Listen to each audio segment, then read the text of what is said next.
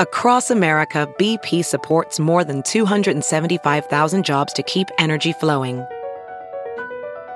Jobs like updating turbines at one of our Indiana wind farms and producing more oil and gas with fewer operational emissions in the Gulf of Mexico. It's and, not or. See what doing both means for energy nationwide at bp.com/investing in America.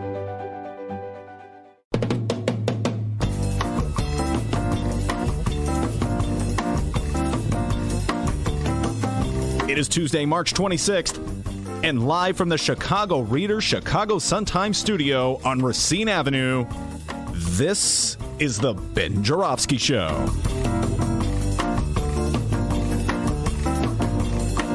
Today on the program, our Chicago Reader colleague, Maya Dukmasova, will join us, former Illinois Lieutenant Gubernatorial candidate Rod Joy, and we take the deep dive with teacher/7th Congressional District candidate Anthony Clark. And now your host, not a Congressional District candidate, Chicago Reader columnist, Ben Joravsky. Hello, everybody. Ben Joravsky here. We're calling this Deny Tuesday.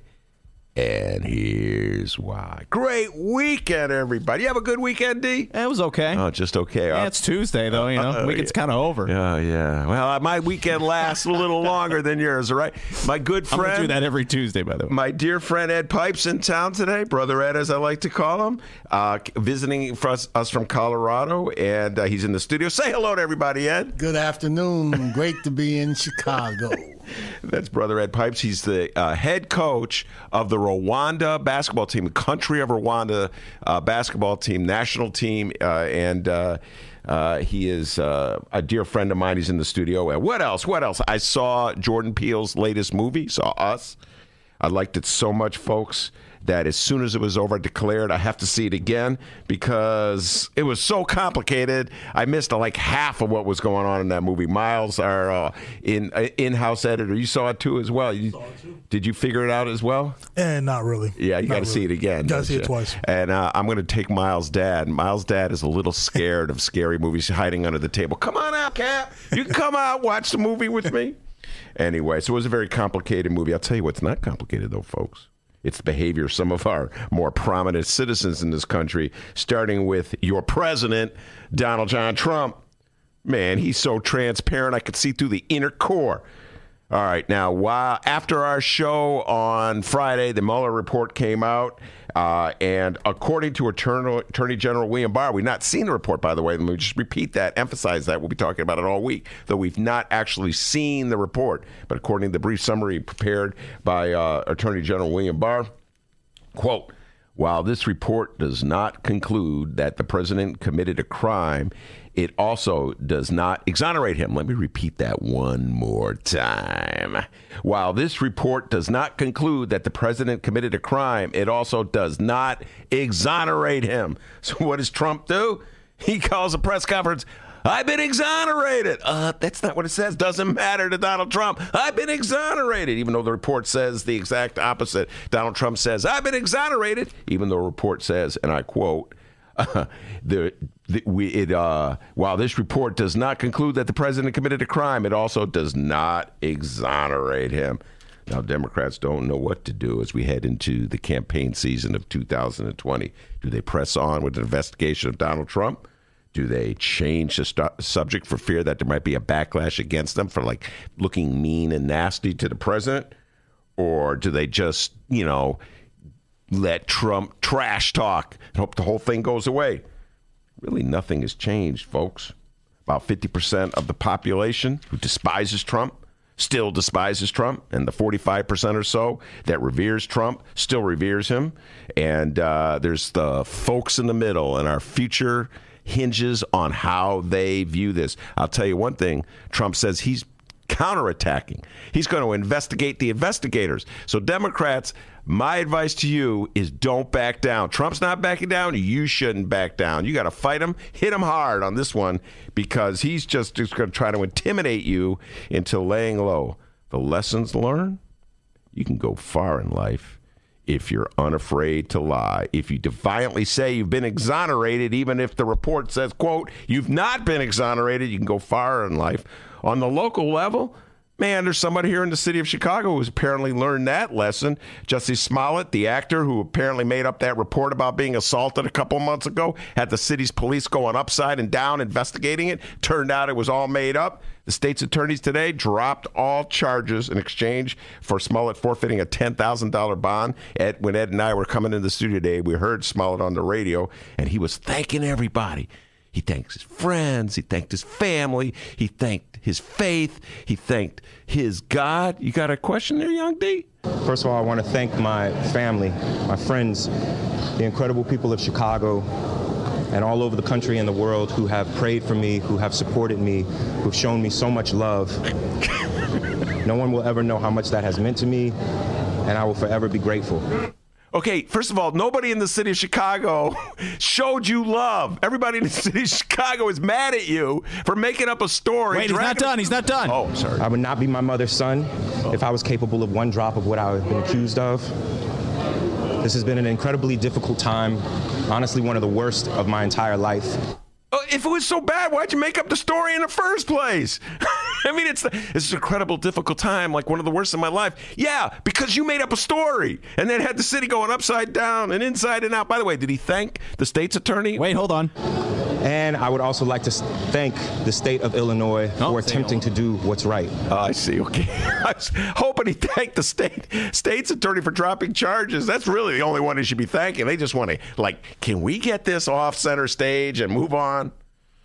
Anyway, yeah, it's pretty obvious that, Mr. Smollett there made up a story, got out of a deeper punishment that he probably deserves, and is now just diverting our attention by thanking this one and thanking that one. And, some people say, well, what are you going to do next? And he's not sure what he's going to do next. I have a suggestion. Mr. Smollett, why don't you run for president? Saying up is down and down is up has worked well for Donald Trump. It might work for you. We got a great show today, everybody. Maya Dukmasova will be coming in at 1:30 talking local politics as we head down the stretch run. Oh, my goodness. I didn't even get into Bobby Rush and his comments over the weekend. And shaking his head, man. Yeah, we'll get there. We'll get there. Rod Joy, good friend of this show. He ran with Chris Kennedy for lieutenant governor last year's primary. And a lot of people said Rod Joy should run for mayor of the city of Chicago, and he decided not to. But he'll be in the studio. We're talking politics with Rod Joy. Looking forward to that. And at 2:30 hour, Anthony Clark will be joining us. He ran against Danny K. Davis for Congress in the 7th Congressional. He's a teacher in Oak Park. I got a feeling he's going to run against Danny K. Davis again. Sort of a generational battle there. Anthony Clark, a young man, more of the Bernie Sanders persuasion, I was going to say. So we have Anthony Clark. Always love talking politics with Anthony Clark. Maybe we get Rod Joy to sit in for a while and have a group conversation. Ed Pipes is in the studio. Miles is in the studio. The Dr. D's in the studio. The political talk is about to begin. But before we do any of that, the doctor has the news. All right, everybody. I'm Dennis. How's it going? It's the middle of the day. Let's catch up. Let's still talk about that big national news story that happened while we were away. Turn out the lights. The party's over. Or is it? The 2-year Russian collusion investigation from special counsel Robert Mueller has come to a close, or has it? Ben Joravsky, your overall thoughts and a question, although I think you already know the answer. Are some of our Republican friends, who are we kidding? All of our Republican friends, are they celebrating this a little too soon? Oh, yeah, they're really celebrating it too soon, and they're already on the counterattack. Ed Pipes, I know you got some opinions about this one. Donald Trump has already announced that he is going to launch an investigation into the investigators. Now, there are some people who would say politically, Donald, just change the subject. Just he actually could learn something from Jussie Smollett. Just thank everybody here, thank there, get out of town. Fade out. But not Donald Trump. What's you okay there, D? Just keep going. No one can see this. It's pretty funny. Anyway, not Donald Trump. He's going to do a counterattack. He's coming after the Democrats. He's calling for an investigation of the investigators. He wants the Democrats investigated. His son is tweeting out trash talks against the various congressmen and calling for them to apologize to Donald Trump, even though The Attorney General clearly states that Donald Trump is not exonerated. Does he not understand the SDNY? Southern District of New York. Oh, yeah. That's right. Further investigations could come out of the Southern District of New York federal courthouse. So Donald Trump is not off the hook, and apparently he is doubling down on this. And so we will be discussing the investigation of the investigation, the investigation of the investigation, and the investigation. Oh, my head hurts. And probably right up until Election Day itself. So the questions of Robert Mueller's investigation continue, but Ben, it looks like some Democrats are moving on. Top House Democrats agreed Monday night that the caucus needs to stop talking about collusion with Russia because it was distracting from their legislative agenda. Yeah. All right. Well, this is the Nancy Pelosi theory of things. Nancy Pelosi has stated that she doesn't even want impeachment as a discussion on the agenda, and she wants to talk about issues that she thinks will bring the Democratic Party victory in the 2020 election. Top of the list, of course, is health care. And, Trump now wants to double down on destroying Obamacare or the Affordable Care Act. I'll probably talk about that later in the show. And so my guess is that Nancy Pelosi and the Democrats are going to try to put the focus on health care, because they know that's a winning issue for them, because people like to have health care, in case they get sick. So that's what's going down. The Washington Post reports that in a meeting of leadership, the consensus was reached that Democrats need to focus on economic issues. Oh, and this new issue just got added to the Democrats' focus list, health care. Mm-hmm. Yeah. The Trump administration announced last night that it formally supported a lower court judge's ruling that would throw out the entire Affordable Care Act. In a filing with the Federal Appeals Court, the Justice Department said it agreed with the ruling of a federal judge in Texas that invalidated the Obama-era health care. Yes, that would be Federal Judge Reed O'Connor, who used a technicality to, as you said, invalidate Obamacare or the Affordable Care Act. And it's a very dangerous decision by that judge. Essentially, tens of millions of people will be without health care, particularly if you have a pre-existing condition. And essentially the issue is, can Congress force people who don't have health care to pay a penalty for not having insurance? And that money is what, of course, we need to subsidize or underwrite the cost of health care for all. And so if you do away with that provision that people have to pay that penalty, that fine or fee, et cetera, there really is no health care. There's no money for it. That's how insurance works, folk. You pool all your money to cover the risk to the insurer of having to pay out. That's how it works. Car insurance, homeowners insurance, all that has to be, subsidized some way. So it's funny. I think the Republicans have lost their mind in this point, because it would be as though the Republicans had pipes were to say, you know what, we don't want car insurance anymore. We don't want home insurance anymore.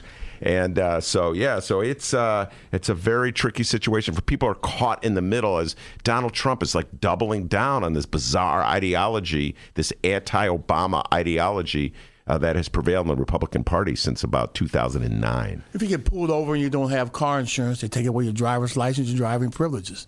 So, those things you must pay for, you must have. So health insurance, help them. I know. That is an interesting point. Yeah, if you get pulled over and you don't have your insurance card in the car, you could lose your car here in the state of Illinois, the city of Chicago. But health insurance, drop dead. So based on that, it sounds like we now have two strong talking points for the Donald Trump 2020 campaign just in the last 2 days. No more Affordable Care Act and no collusion. Yeah, no collusion. Indeed, we'll be talking more about the Mueller report and the implications, the political implications as the week unfolds, and then also the health care issue. But it seems as though that Donald Trump is going to counterattack on the investigators, go after the investigators. And I don't know who he's appealing to by destroying Obamacare, but he apparently thinks that there is electoral victory for him in doing that. So he's going to try to destroy Obamacare. So if any updates become available on that, we will keep you posted as today's program rolls right along. Benny J, I got to know. Yeah? You ready to find out what's going on in Illinois and or Chicago? I was born ready. Love that answer. always a good answer, especially at this time, because coming up after this short little break, people, we are going to find out what else is news. I can't wait. This is the moment in the show where the doctor plucks that little trick out of his little sleeve. We'll see what it is when we return.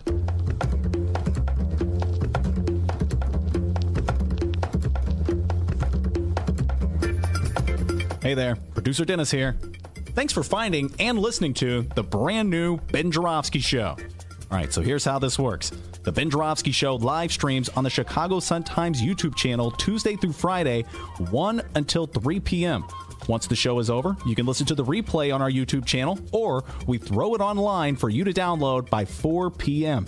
Where can you download the Ben Joravsky Show, you may be asking yourself? Well, you may be asking yourself a fantastic question.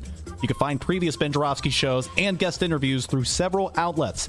The Chicago Sun-Times Online, chicago.suntimes.com, the Chicago Reader Online, chicagoreader.com, and wherever else you listen to your favorite podcasts. Apple Podcasts, Google Play, pick one. Just search for The Ben Joravsky Show. J-O-R-A, V as in victory, S-K-Y. So, let's recap. Tuesday through Friday, 1 until 3 p.m., live streamed on the Chicago Sun-Times YouTube channel and downloadable by 4 at chicago.suntimes.com, chicagoreader.com, and wherever else you listen to your favorite podcast. Yes, the Ben Joravsky Show is back. We're live and downloaded. Tell your friends and enjoy the rest of the show.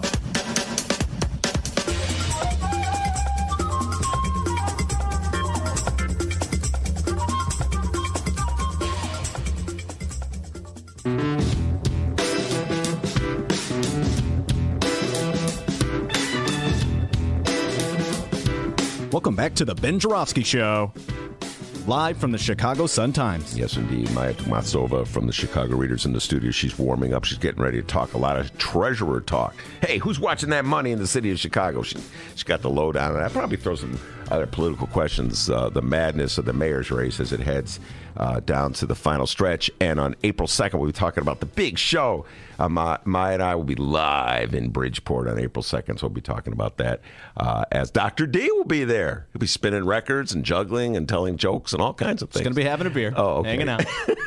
Not doing any of that. None of that stuff. All right. Anyway, what you got for me, young man? We're about to find out what's going on locally. My God, can we just get a new mayor already? It's time for What Else is News. Crazy stuff. The magic number is now 7. Yes, 7 days, 1 week away from the 2019 Chicago runoff elections, and 7 days until Chicago has a new mayor. Will it be the Cook County Board President Tony Preckwinkle or the former Chicago Police Board President Lori Lightfoot? Well, according to the latest election poll we're about to read from Normington Pets and Associates, it's for sure Lori Lightfoot. Some very telling numbers to read, but first, these two had a televised debate last night. For those keeping track at home, by the way, that now makes it debate number 8,000, I believe, between these guys. And with 10,000 more to go. Oh, my Lord. So many debates between Tony Preckwinkle and Lori Lightfoot. If you want to hear the highlights of last night's, go find them at WGN.com. They hosted the thing. We're going to play 2 audio clips from the debate last night. Right. Because, quite frankly, getting a little sick of these things. And honestly, there really isn't much else to debate. You know what I mean? Yeah. Kind of think we know the issues. People probably know where they stand. Mm-hmm. So the recent comment from Illinois Congressman Bobby Rush came out last night. Now, Ben, walk everybody through what exactly went down. My old friend Bobby Rush, he's been a congressman from the 1st Congressional District since about, 1993, I want to say. Anyway, before that, he was an alderman in the Chicago City Council. Ran for mayor once in 1999. I think, Bobby, you really blew it on this one. On Sunday at a Preckwinkle rally, he's decided to endorse Tony Preckwinkle for mayor. He expressed his opinion. Let me get that the blood. I have the audio. Oh, you can play it yourself. Here's Bobby Rush. And anybody who votes for Lori, the blood of the next young black man or black woman who's killed by the police is on your hands. All right. Okay, Bobby Rush is saying that the blood of the next young black man or black woman who is killed by the police is on your hands. In other words, somehow or other, people who vote for Lori Lightfoot will then be morally culpable or responsible if, by chance, a young black man or black woman is killed by a Chicago police officer. I think that's absolutely extreme rhetoric by Bobby Rush, and it's bizarre. It's very bizarre comment he's making. Bobby Rush, in the first go-around, everybody, endorsed Bill Daley, Baby Daley. He endorsed Bill Daley. That was his candidate of choice in the first go-around. All right, so let me just think about this for a second. Had Bill Daley prevailed, as Bobby Rush apparently wanted him to do, and to make the runoff against Lori Lightfoot, would he still be making this argument? Would he be saying that Bill Daley is somehow or other going to be a greater protector against police brutality than Lori Lightfoot? It's a very extreme, bizarre point to be made by Bobby Rush in the aftermath of having endorsed a Daley. Bill Daley. The Daley family ran the city of Chicago throughout the 90s and the O's when there was a lot of police brutality being perpetrated in the city of Chicago. And so it's just very interesting that Bobby Rush would endorse Bill Daley and then all of a sudden wake up on election day after that first election day and see Lori Lightfoot as a great threat. So it was bizarre comment and it was a volatile comment, and I wish Bobby hadn't made it. Both candidates were asked about Bobby Rush's comments. First up, it's Tony Preckwinkle. Congressman Rush speaks for himself. He's been a civil rights activist his entire life. And the concerns that he raised about police misconduct and the treatment of black and brown people in our criminal justice system are valid concerns. And here's Lori Lightfoot. There were 91,000 people that supported me in February. I expect a similar or larger number this next time around. It's surprising to me that she would say that somehow they're essentially murderers. Yeah. Tony Preckwinkle's doing a little ducking and dodging there. I mean, yes, there are valid concerns on the issue of police brutality, but the issue with Bobby Rush is not the fact that he stated there's valid concerns. He said that's people who vote for a candidate other than the one he's endorsing are somehow or other morally culpable for violence that occurs that they have nothing to do with, that they did not create or cause. And as I said before, it's a very curious statement, a very strong statement for Bobby Rush, considering that, one more time, everybody, just 3 weeks ago, he was endorsing Bill Daley for mayor of City of Chicago. All right, everyone. It's now poll time. Once again, Normington, Wells, and Associates just released a voter poll on the Chicago mayoral runoff. Ben, before we get into this, please tell us your opinion on election polls. Do you trust them? Do you like them? And if we were to take a poll on election polls, how would a poll on election polls poll? Wow, yeah. Well, Maya's in the studio. We're going to talk to her maybe a little bit about this. She's got some strong opinions about election polls, indeed. She's expressed one or more times. I have to admit, at the risk of getting into this argument with Maya on this one, I have to admit I'm pretty obsessed with election polls. And then I have this curiosity, like when they're all done, how accurate were the polls? And then I love getting into the discussion, this is how much a geek I am, Ed Pipes, as to whether the polls really were accurate or somehow or other, they were distorted when they came out. Like, if you recall, with Hillary Clinton and Donald Trump, it seems as though, everybody was predicting that Hillary Clinton would be the next president, and then Donald Trump won, electoral victory, and then Donald Trump said the pollsters were wrong. He kept hammering that point. And then when you took the deep dive in the polls, they said, well, the polls were showing that Donald Trump could very well win an electoral college victory. So the polls weren't as wrong as everybody said they were, if you recall that one. As we drove in this morning, you mentioned one specific thing. You need plausible what? Plausible deniability. That's all you need, Ben. Don't worry about it. You can spin it. Yeah, plausible. That's been the theme of the week. Anyway, that poll was sponsored by Max Temkin, and he will be a guest on our show tomorrow at 2:00. So we'll pick Mac's brain on that poll. All right, let's get to the numbers of the poll here. We have the numbers on the race between Lori Lightfoot and Tony Preckwinkle, as well as some other interesting poll questions. A majority of those taking the poll were Democratic voters. After all, it is Chicago. And in case if you were wondering, 23% of those polled had bachelor's degree, with 25% with a master's degree, Ben. Yeah, smart people. Smart poll takers. All right, on to question one. Yeah. On April 2nd, there will be an election in Chicago for mayor. How likely would you say you are to vote in this election? Will you definitely vote? Probably vote? Are the chances 50-50? Will you probably not vote? Or will you definitely not vote? Definitely 84%. 84% of those who took the poll will vote. Wow.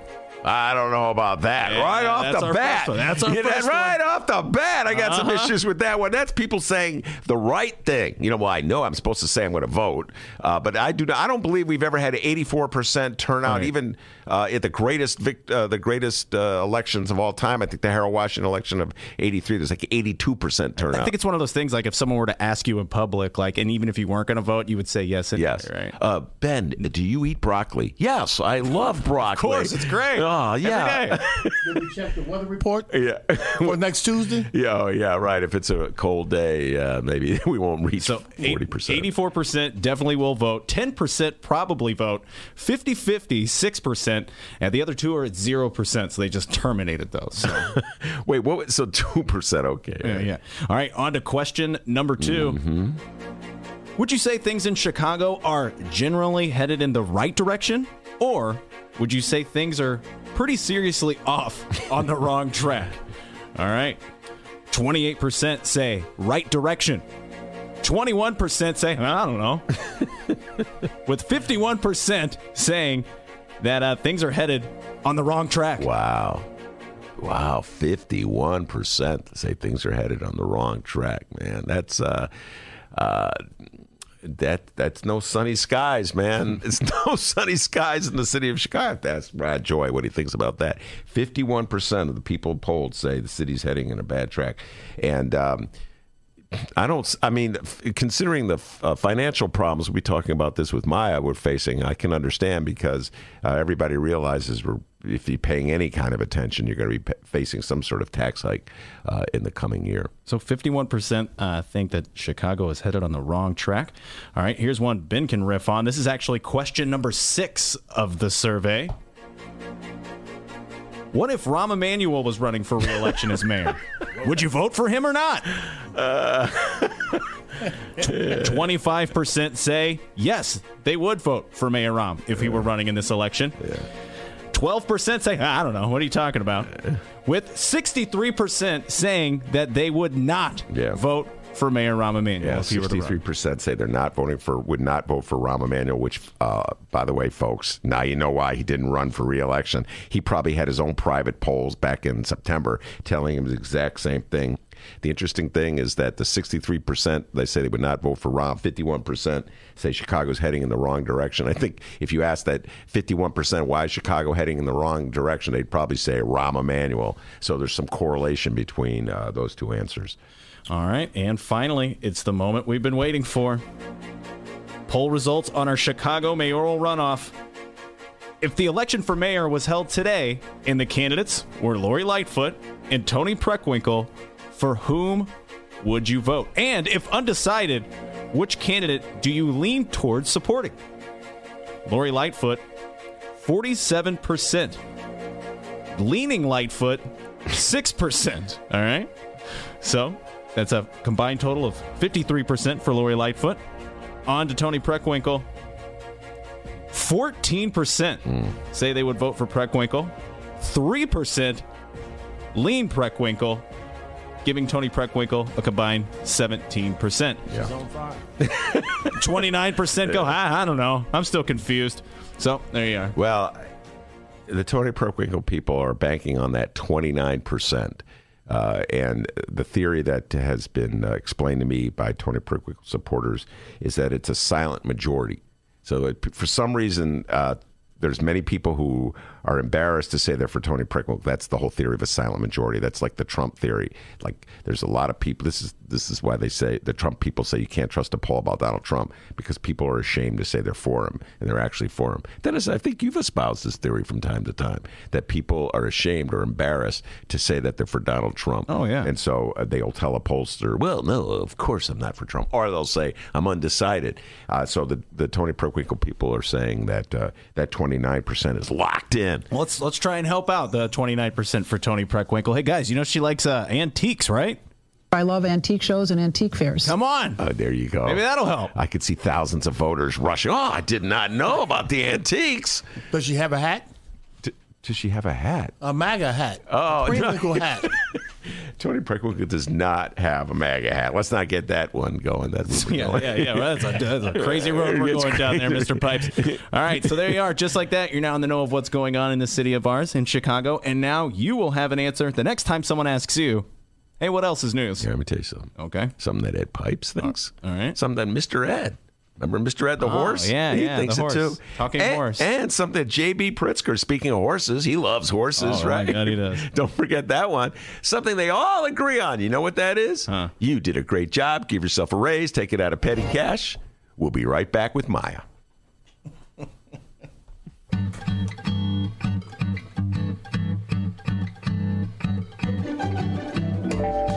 If you would like to advertise with the Ben Joravsky Show, and who wouldn't, contact Tracy Baim at publisher@chicagoreadercorp.com.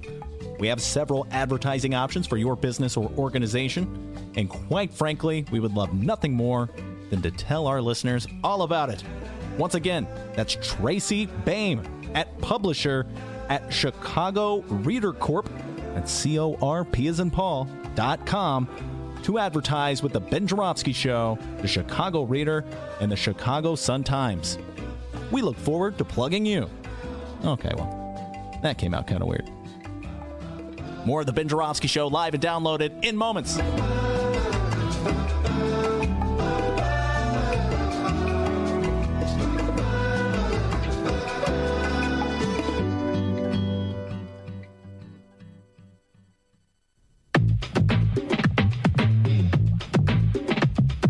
Ben Joravsky Show is brought to you by the Chicago Sun-Times. For the latest in Chicago and Illinois news, sports, weather, and the latest in national news from a real Chicago frame of mind and real Chicago writers, check out the Chicago Sun-Times.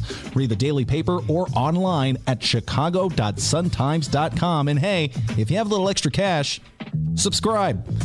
And by the Chicago Reader. For a deeper dive in the daily Chicago news and for all of what's going on in this city, you gotta read the Reader. Music, arts and culture, film, extensive event calendars, concert listings, and more, including weekly political columns from writers like Maya Dukmasova and, yes, our very own Ben Joravsky. The Chicago Reader is free in newsstands and at chicagoreader.com. That's chicagoreader.com.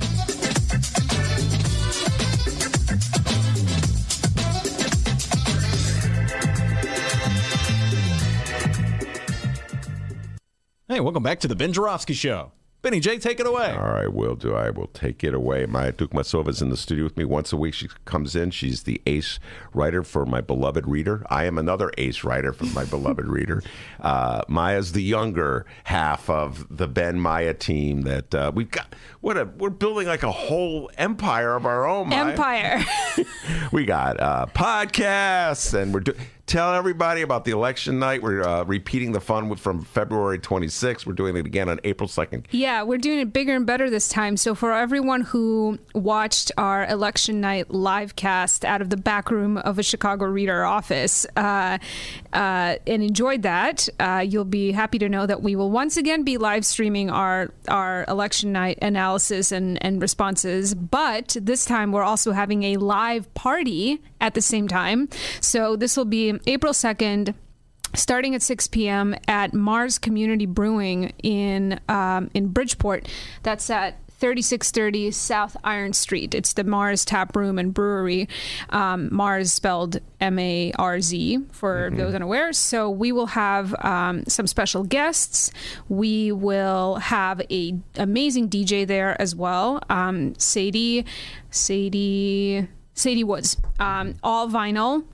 She's spinning all vinyl. There's going to be a lot of classics, Ben. I've been told, man, they're going to play old people music for you, Ben. Oh, man. No, they're gonna have great music there. There's going to be food. There's going to be beer, and best of all, this event is free. Wait, one more time, free? Yes, the event is absolutely free. As in Free? That's right. As in you don't have to pay money. You don't have to pay money to be part of the event. Just your bar bill, basically. Right. So everybody should come through, and we'll whatever the results are, we're gonna have a good time, and there'll be good food and drinks and dancing, and yeah, I think it'll be I think it'll be a good party. All right. Well, we're off to a good start with the Ben Joravsky Show on Tuesday because not only did Maya show up on time, early actually, my 2 o'clock guest, Rod Joy, is here on time. Settle in, young man.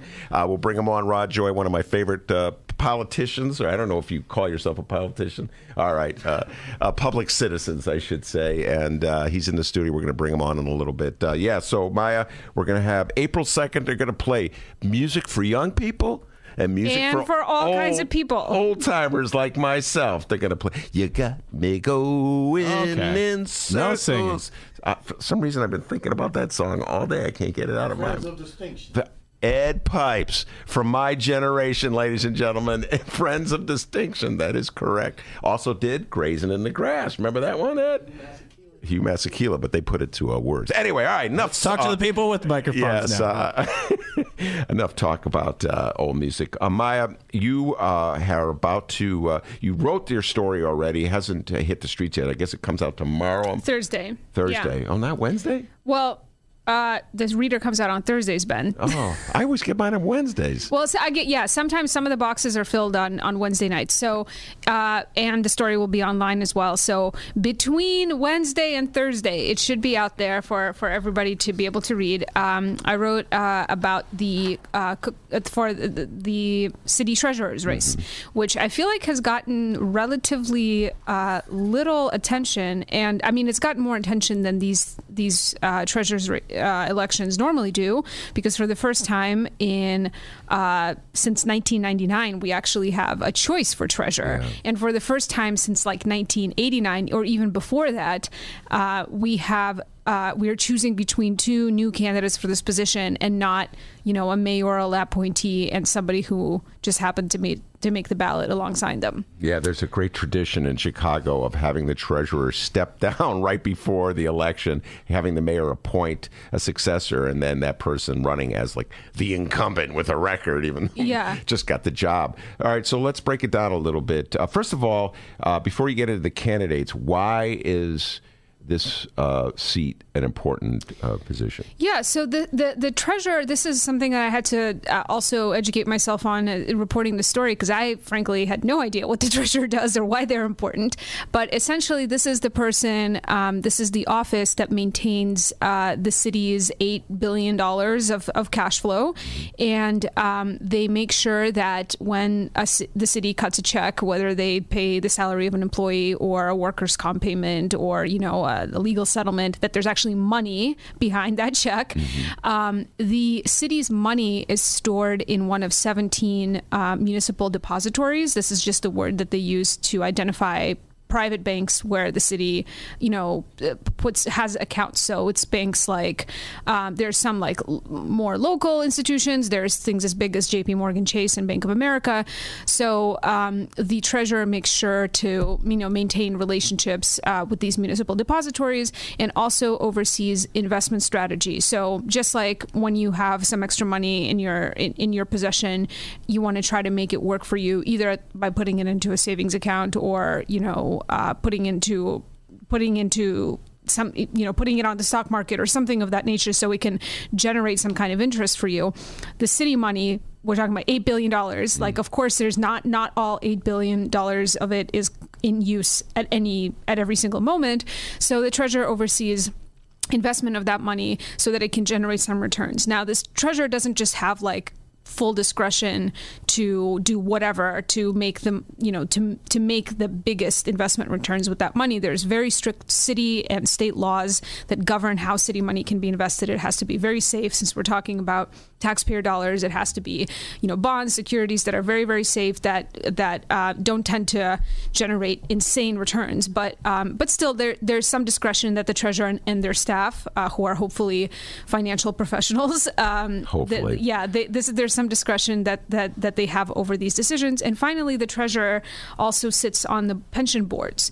So the city's 4 pension funds for police officers, firefighters, laborers, and essentially white-collar municipal workers. All of those pension funds have boards that govern them, that make decisions about how the money is invested, how the pension funds are invested, and the treasurer is a member of all of those boards. the treasurer is also involved with the Chicago Teachers Pension Fund, but not as a voting board member. They mostly just have like some bookkeeping responsibilities over that fund. But since there's tens of billions of dollars in those pension funds, the treasurer has the possibility to influence how decisions are made about how that money is invested, how the retirement money is invested. So everything that is up to the treasurer's discretion is pretty narrowly governed and circumscribed by these city and state laws that are designed to protect taxpayer money. But the experts that I talked to basically said that it is an office that can be a pretty effective advocate for certain kinds of policies. And in recent years, the treasurer's office under Kurt Summers, especially our current treasurer, has taken on a bunch of kind of public education roles in the city, trying to do more consumer finance education, trying to connect people and small businesses with resources to start up their businesses, to get financing for whether it's mortgages or opening up a new business. So they're kind of doing they play a public role, not in the sense that like maybe the city clerk does, which is the other one of the three city elected executives. You have the mayor, city clerk, and treasurer. So a lot of people have regular contact with the city clerk, paying tickets or whatever. The treasurer, you're more likely to connect with them as a regular person in the city if you're, go to a workshop that they're hosting on, personal finance. Yeah, I remember you mentioned the city clerk when Miguel del Valle, this is going back a few years, became the city clerk in the O's. Luis Gutierrez, who was his political rival, sneered. He said, "Oh, Mike, he's going to be handing out the dog tags." He was sneering, he was mocking, he was making fun of him. And that sort of attitude is also prevalent with the treasurer's office to a degree, as though it's not really an important office. People don't know about it. Like as I said, so many of them are just appointees of the mayor. Kurt Summers, the one who's stepping down, was originally appointee of the mayor. Do you think that there's potential in the treasurer's office to turn it into a significant pulpit, if you will? Yeah. So the interesting thing about this office is that it's historically been very important. It seems like it's been very important for the mayor of Chicago to have a kind of a close rein on whoever occupies that office, because even though the person in that office doesn't have a ton of discretion and ability to change city policy or really strike out on their own and change how we do things in the city, that is a citywide elected position. And if somebody is in that office who has some political ambition, they have a pretty high up springboard to challenge the mayor or the mayor's allies in various ways.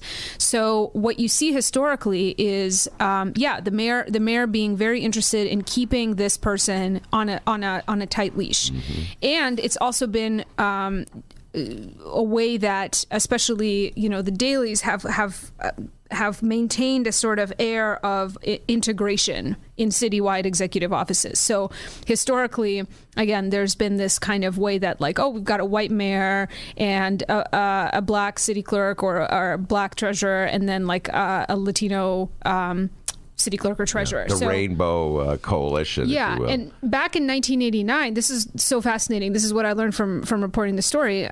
So between 79 and 89, we had Cecil Partee, who was the treasurer, who seemed like it had pretty good relationships with the various mayors of the 80s. And when Richard M. Daley was elected in 1989, he promptly, the Cook County Board promptly appointed Partee as the new head of the state's attorney's office, and he would then lose the actual the next election for state's attorney. And once he was out of the treasurer's seat, Richard M. Daley put in Miriam Santos, who was the first Latino citywide official, citywide executive, basically. Okay.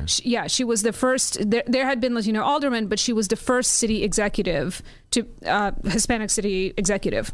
So through fairly quickly in the early 90s, Miriam Santos proved to have some separate ambitions from just being kind of a daily peon. Yeah. And she got into some pretty high-profile fights with him because she rang the alarm about the mismanagement of city pension funds, which Daley was not happy with. And it seems like, nevertheless, they maintained some kind of okay alliance because, she kept being the only person on the ballot through the 90s.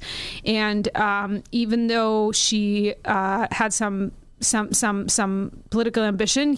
I guess they couldn't have been that on the outs because there was never anybody other than her running for that office until 1999, when this is the most Chicago thing I've ever heard of. So Miriam Santos in the late 90s made a stab at another elected position. I think she was running for the state house or state senate or something like that. And there was like a bunch of corrupt goings on within her campaign. Yeah. And in 1999, she was indicted on mail fraud and attempted extortion charges. Shaking down people for bribes. Yeah. And in February of 1999, for campaign contributions. Right. And in February of 1999, despite that indictment, just like the old Chicago tradition, she got reelected. It was a contested election. Dorothy Brown ran against her. And unsuccessfully, Miriam sailed through the election. There was no runoff. And a couple months later, she was convicted of those charges and had to vacate the office because she was now a convicted felon. So Chicago. Yeah. It gets wilder because then Miriam Santos has to exit. She goes to prison. She starts her prison term. She got like a 40-month sentence. Daley appointed Barbara Lumpkin to replace her. There were immediately some kind of patronage hiring controversies in the office once Lumpkin was appointed. And 4 months into Miriam Santos's sentence, her conviction gets overturned by an appellate court. Yep. And so she is no longer has a criminal conviction, and her ouster from the elected office is voided. Like, she is still the elected official. Yes. So she comes back to head the office and gets back pay for it. And finally, a few months later, this is all in 1999. A few months later, in 1999, 2000. So it's like a great couple of years. Yeah. So finally, she has to step down because she pleads guilty to one count of mail fraud because she doesn't want to go through a whole retrial. So she just takes a guilty plea, and she doesn't have to serve any more time in prison. She takes time served, and after her, Daley appoints Judith Rice, who then becomes treasurer for a few years. Yes. And just to kind of round out to our current moment, so Judith Rice gets appointed, she becomes treasurer, then she steps down right before a re-election, and Daley appoints Stephanie Neely, who then is reelected. And then finally in 2014, Stephanie Neely, this always happens in October. They always step down in October and November. Then the mayor appoints someone new, and then that person runs unopposed. And so then after Stephanie Neely left for the private sector, we got Kurt Summers in 2014, who was a protege of Tony Preckwinkle. And many people sort of saw him as having higher political ambitions. And some of my sources on the story said that they felt like it's because he showed clear signs of higher political ambition that Rahm sort of didn't let him really flourish in that treasurer's office. Well, I mean, obviously, that, by the way, great recitation. As you were going through all those names, it was just bringing back memories. I remember. Just awash with nostalgia. Miriam Santos' great return, like Napoleon coming back to France, you know what I mean? Declaring, I am the treasurer. And I did a story on Miriam Santos in the 90s, spent some time with her, and I remember she had tremendous potential. She was a very charismatic politician, and she fell afoul. She went strong against the Daley's on the pensions, got into a very public fight with Daley and his aides, and that was just sort of like a lesson that people learn. Never get into a fight, never be caught disagreeing with the mayor. And it's probably a lesson that applies to this day, Maya, that you don't want to get into high public fights with an all-powerful mayor. Yeah, and I mean, so that story that you did, for folks who are interested, it's called All the Right Moves. It's a reader story from 1995. But aside from that, there's another reader story from the 90s about Miriam Santos called Mike Miner did, that was all about this bizarre relationship between Ray Hanania. Former Sun-Times, Ray Hanania, and Miriam Santos, and all the ways in which this also hobbled her political ambitions. Yeah, no, you should read that one. That one, that Ray Hanania story. I don't know Ray. If Ray's listening, hello, Ray. I've known Ray for a few years. Ray. But they leaked a story. Somebody leaked a story about their budding romance between Ray Hanania, a reporter, and Miriam Santos. Yeah, and it was all downhill for 10 trivia points. Maya, what high school did Miriam Santos graduate from? Ooh, no. Just say Whitney Young. Nope. Oh. Horace Mann High School in Gary, Indiana. The things I know, man. Wow. The things no phone, by the way. No phone. Anyway, so yeah. All right. So great history. Love the names. Judith Rice. I think Judith Rice was the daughter of Fred Rice, who was the police chief.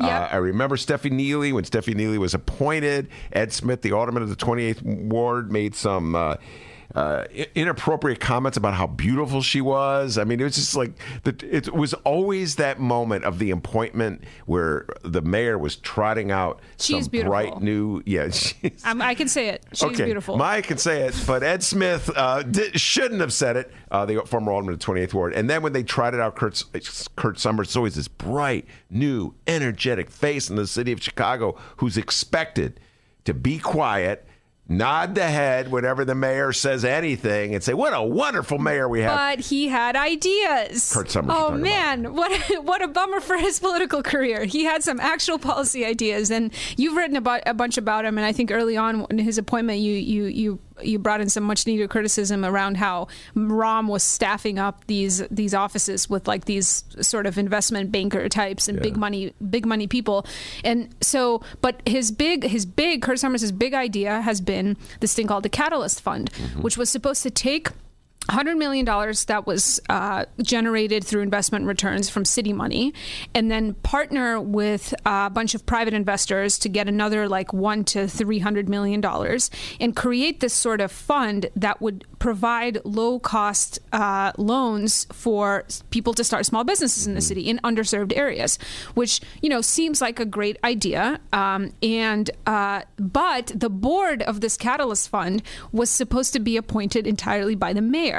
And the mayor never appointed any of those board members, as far as I can tell from the most recent reporting about this. So the fund has, and the fund has never found those. The private side partners, private investors have not been kind of wrangled together to fully capitalize the fund. And so the fund hasn't made any loans yet.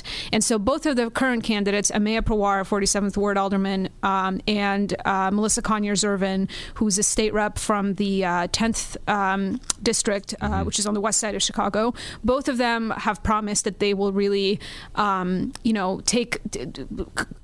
preoccupy themselves with getting this fund actually off the ground. All right, now we finally got into the history, which is a delightful history. I love the names and the bizarre relationship between the treasurer and the mayor. The treasurer is supposed to be an independent fiduciary overseer of our finances, and in fact is expected to be a puppet of the mayor. It's only in Chicago. Actually, probably not only in Chicago. It's probably most cities govern like that. All right, so when you think of Mayor Pawar, he's currently the alderman of the 47th Ward, and Melissa Conyer-Zervin, who's a state rep, as you said, from the west side, near west side. Do you think either one of them has the potential to be sort of what we would want, I guess, an independent fiduciary overseer of city finances who would act on their own, almost as a maverick, and not just do whatever the mayor says? Well, okay, so because there's so little power in that office, I don't know if being a maverick is how you make the most effective use of that office. Dick Simpson from UIC, who I interviewed for this story, said that it really is important to maintain a good relationship with the mayor, and because you need to get the mayor's backing to get a lot of these big, bold policy proposals done.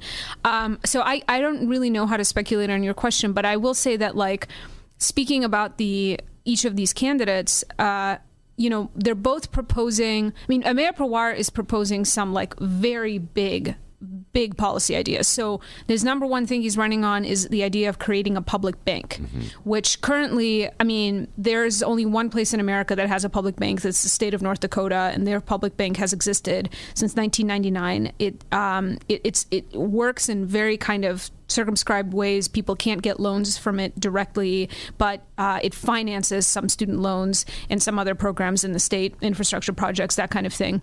There's kind of a growing movement around the country right now, and especially in California, to start up public banking. And back in the 19th century, public banks were quite common across the country. Illinois had one that financed various infrastructure projects, like the construction of some of the canals.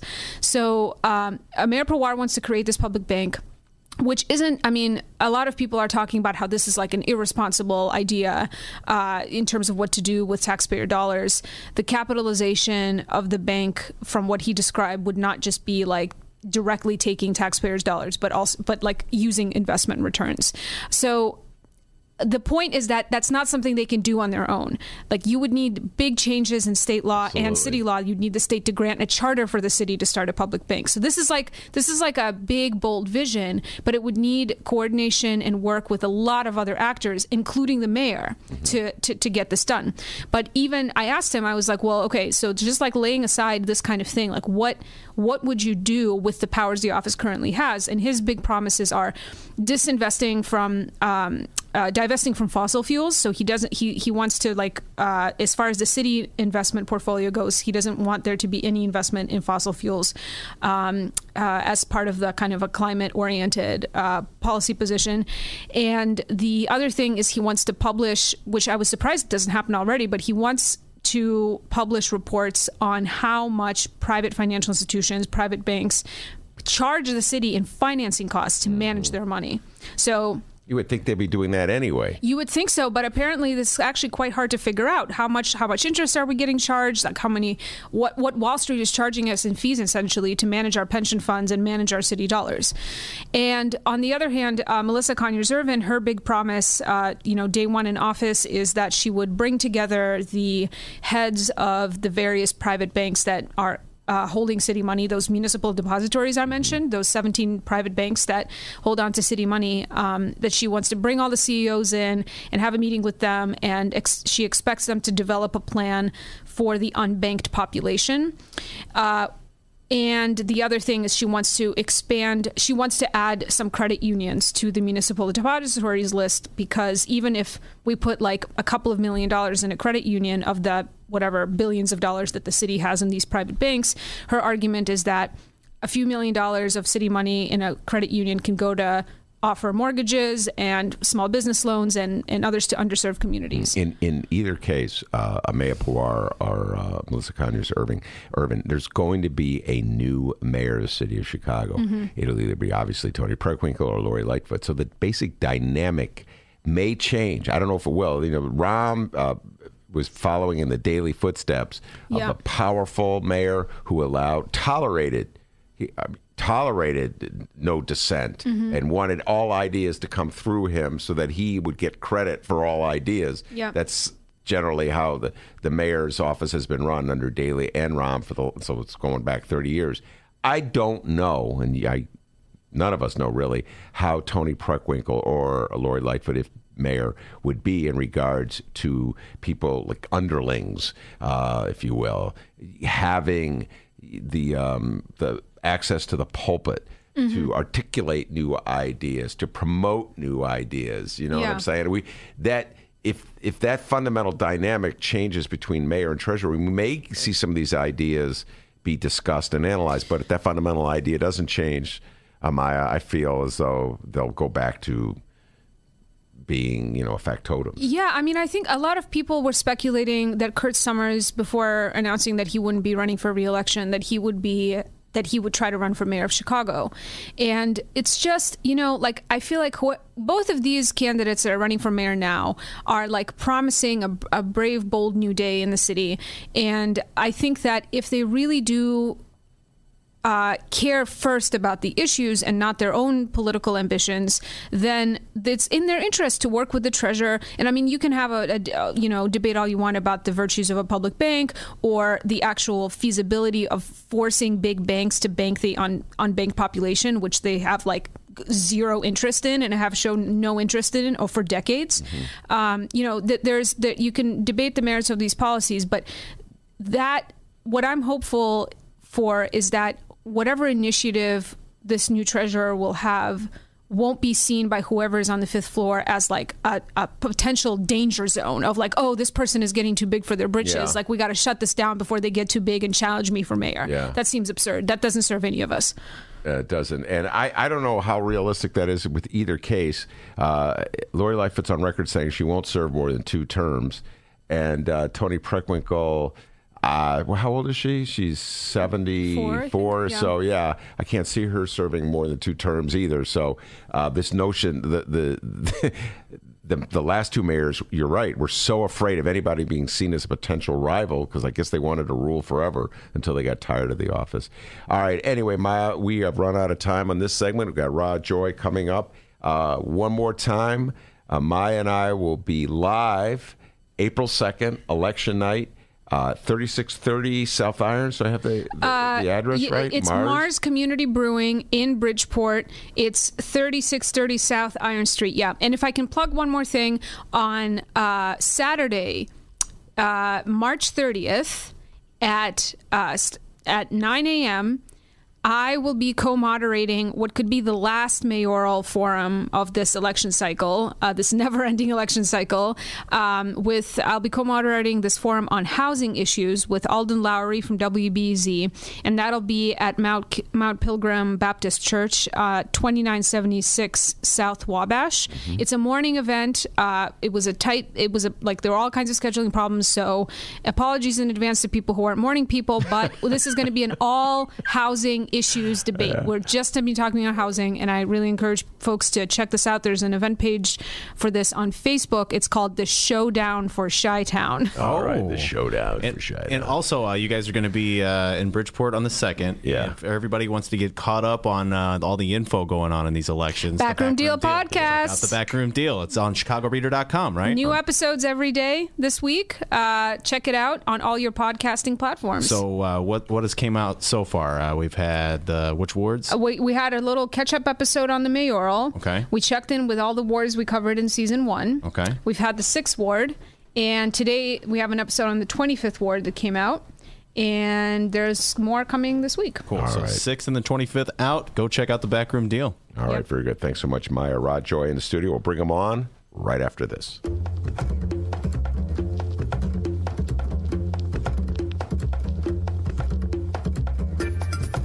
Hey there, producer Dennis here. Thanks for finding and listening to the brand new Ben Joravsky Show. All right, so here's how this works. The Ben Joravsky Show live streams on the Chicago Sun-Times YouTube channel Tuesday through Friday, 1 until 3 p.m. Once the show is over, you can listen to the replay on our YouTube channel, or we throw it online for you to download by 4 p.m. Where can you download the Ben Joravsky Show, you may be asking yourself? Well, you may be asking yourself a fantastic question. You can find previous Ben Joravsky shows and guest interviews through several outlets. The Chicago Sun-Times online, chicago.suntimes.com, the Chicago Reader online, chicagoreader.com, and wherever else you listen to your favorite podcasts. Apple Podcasts, Google Play, pick one. Just search for The Ben Joravsky Show. J-O-R-A, V as in victory, S-K-Y. So, let's recap. Tuesday through Friday, 1 until 3 p.m. Live streamed on the Chicago Sun-Times YouTube channel and downloadable by 4 at chicago.suntimes.com, chicagoreader.com, and wherever else you listen to your favorite podcast. Yes, the Ben Joravsky Show is back. We're live and downloaded. Tell your friends and enjoy the rest of the show.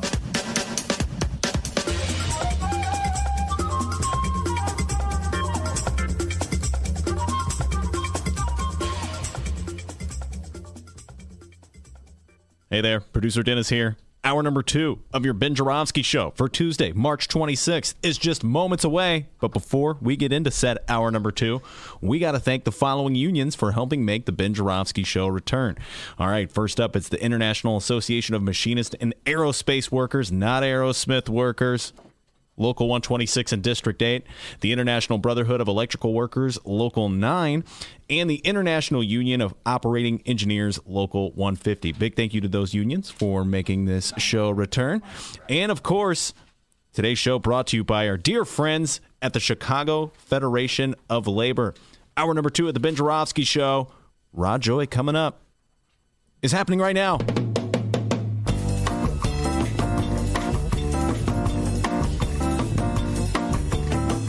Yes, it is Tuesday, March 26th, and live from the Chicago Reader Chicago Sun-Times studio on Racine Avenue, this is the Ben Joravsky Show.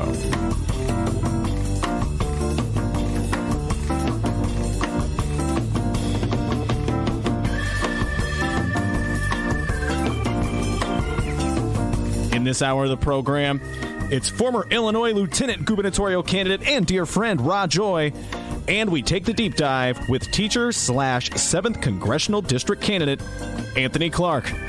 And now your host, Chicago Reader columnist, Ben Joravsky. Yes, indeed. Rod Joy in the studio, the pride and joy of Evanston High School. 1991, I want to say he was on that offensive line that plowed over New Trier. Defense. Oh, defense. You know, that was a long time ago. That was a long time ago. I can't remember anything, but Ross said he'll come on the show if I promise not to talk about his glory days at Evanston High School. Isn't that right, the deal we cut? That's right, yes. So I just could not resist. They also brought his brackets. Are these your predictions? No. So my basketball bracket is broken. Okay. But when it comes to the March Madness of this political season, I'm looking pretty good, Ben. I'm looking pretty good. Really? Yes. So what have you predicted? What did you predict?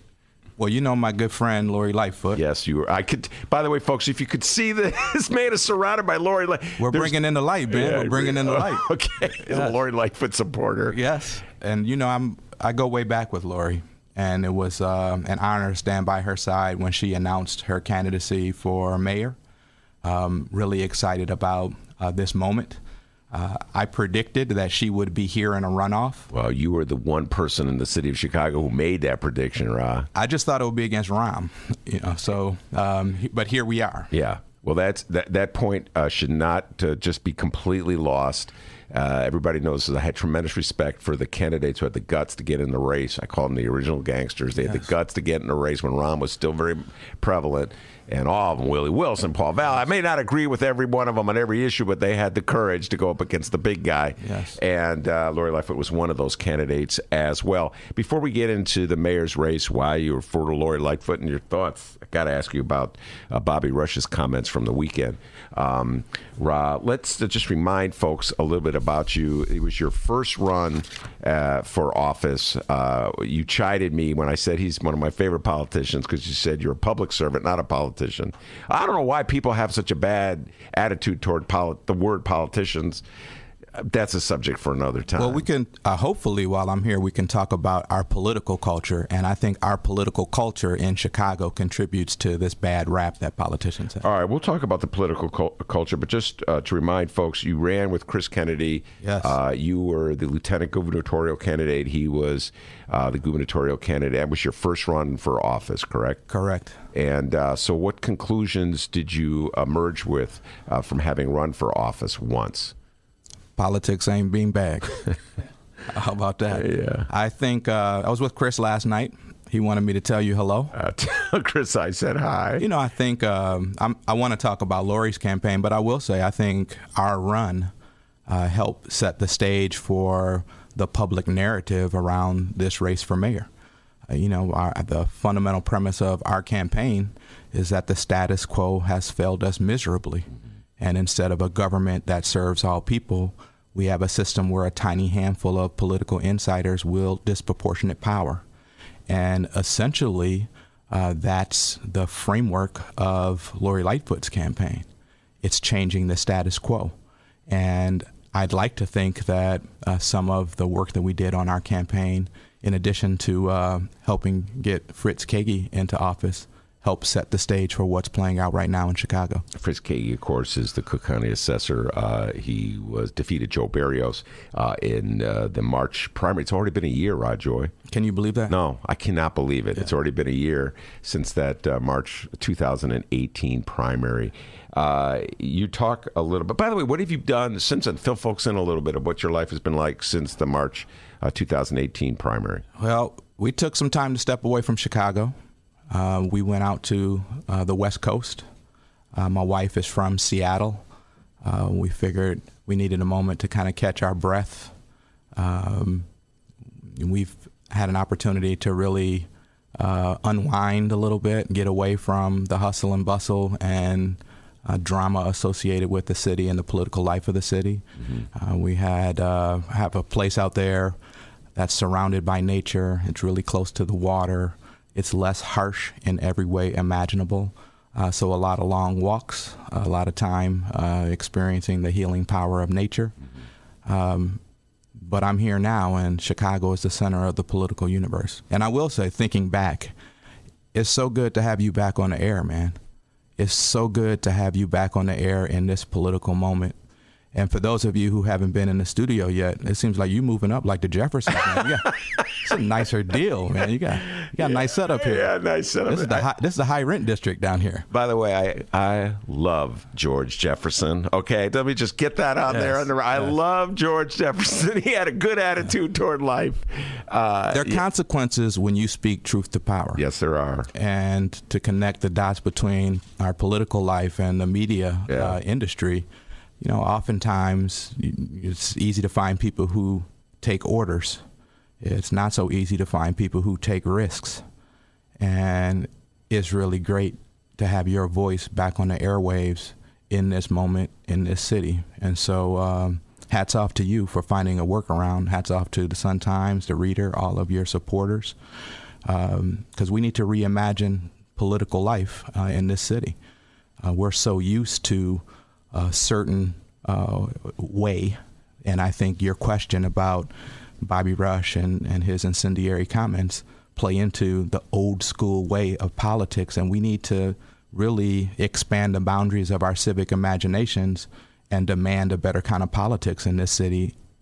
And we are, that is within reach. Mm-hmm. You know, we are 1 week away from this historic election. It's like 168 hours away from a paradigm shift in our city. And so it's great that you're back on the air, and I appreciate you opening your doors and inviting me back in. Oh, thank you very much, Rod Joy, for those comments.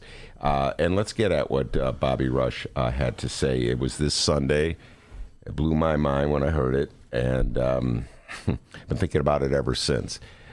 It was at, you have the comments, why should I read them? Dennis has the exact comments himself. Why don't you play it, D? And everybody who votes for Lori, the blood of the next young black man or black woman who's killed by the police is on your hands. All right. Anybody who votes for Lori, he said, the blood of the next young black man or woman who's killed by the police is on your hands. Rod Joy, your thoughts? I think that's sad, and I think it's desperate. You know, 91,000 people voted for Lori Lightfoot. I would anticipate that more are going to vote for her in round two. To make that kind of statement, that's gutter politics, man. I think I'm signing on to a letter today, along with a number of civic leaders in Chicago, demanding more from Toni Preckwinkle and her campaign. She holds a leadership position in the city and in the county, regardless of the outcome of April 2nd. And in order to solve the big problems that are facing our city, we need to bring people together.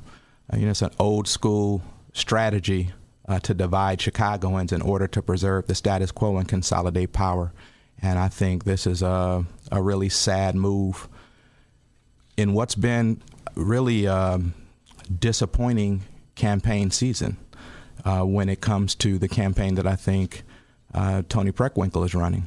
You know, if she were running to become the chair of the Cook County Democratic Party, then her campaign would make sense. But when you're running to be mayor of Chicago, we don't have time for that.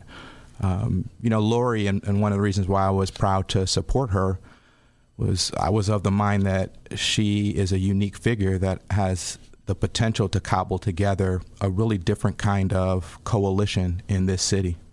And it took a long time to get to this point, but I think you can see the kind of campaign she's running, which is bringing people together, North Side, South Side, West Side. I think it says a lot, although endorsements are not what's going to get you into office. It's voters. But it says a lot that 7 of her once mayoral rivals have leaned in and joined Team Lightfoot.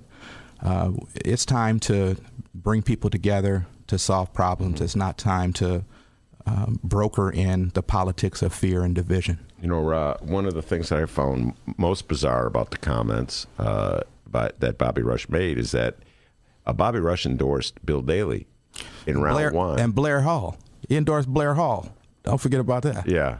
Back in the day. Yeah, back in the day against Barack Obama for Senate. But just sticking with this current theme, he endorsed Bill Daley. And when I listened to it, I thought about it, I was just trying to take the implications. You hear somebody say, follow the implications. So he's saying that this is a paramount moment for the city of Chicago. You absolutely positively have to endorse vote for his candidate, Tony Preckwinkle, over Lori Lightfoot if you want to have any hope to change the police culture in this town, which is an interesting comment, given that he endorsed Bill Daley. The Daleys, I don't want to get you in a fight with the Daleys. Yeah, but look at you now. I'm squirming over there. Yeah, the Daleys ruled the city for years. Lock the door. So it's like, I wonder, would he have made these comments if it was Lori Lightfoot against Bill Daley? Would he have said, this is a paramount moment. If you want to change the relationship between police and black communities, you have to vote for Bill Daley? Yeah, right. Well, you know what that is. And, in theory, our politics and these elections should be a battle of ideas. We should be spending all of our time talking about how we solve the toughest problems facing the city, not the name calling and the divisive, nasty brand of politics that we see day after day after day. And it started from Jump Street, when you try to block candidates from appearing on the ballot. And I had a lot of friends in this race, and I had a lot of reporters reach out to me to share the news that the Tony Preckwinkle and her campaign were peddling opposition research on a number of candidates in the race, including some friends of mine. I think I heard you on the air giving credit to the Sun-Times and the Sun-Times endorsement as a pivotal moment in the campaign.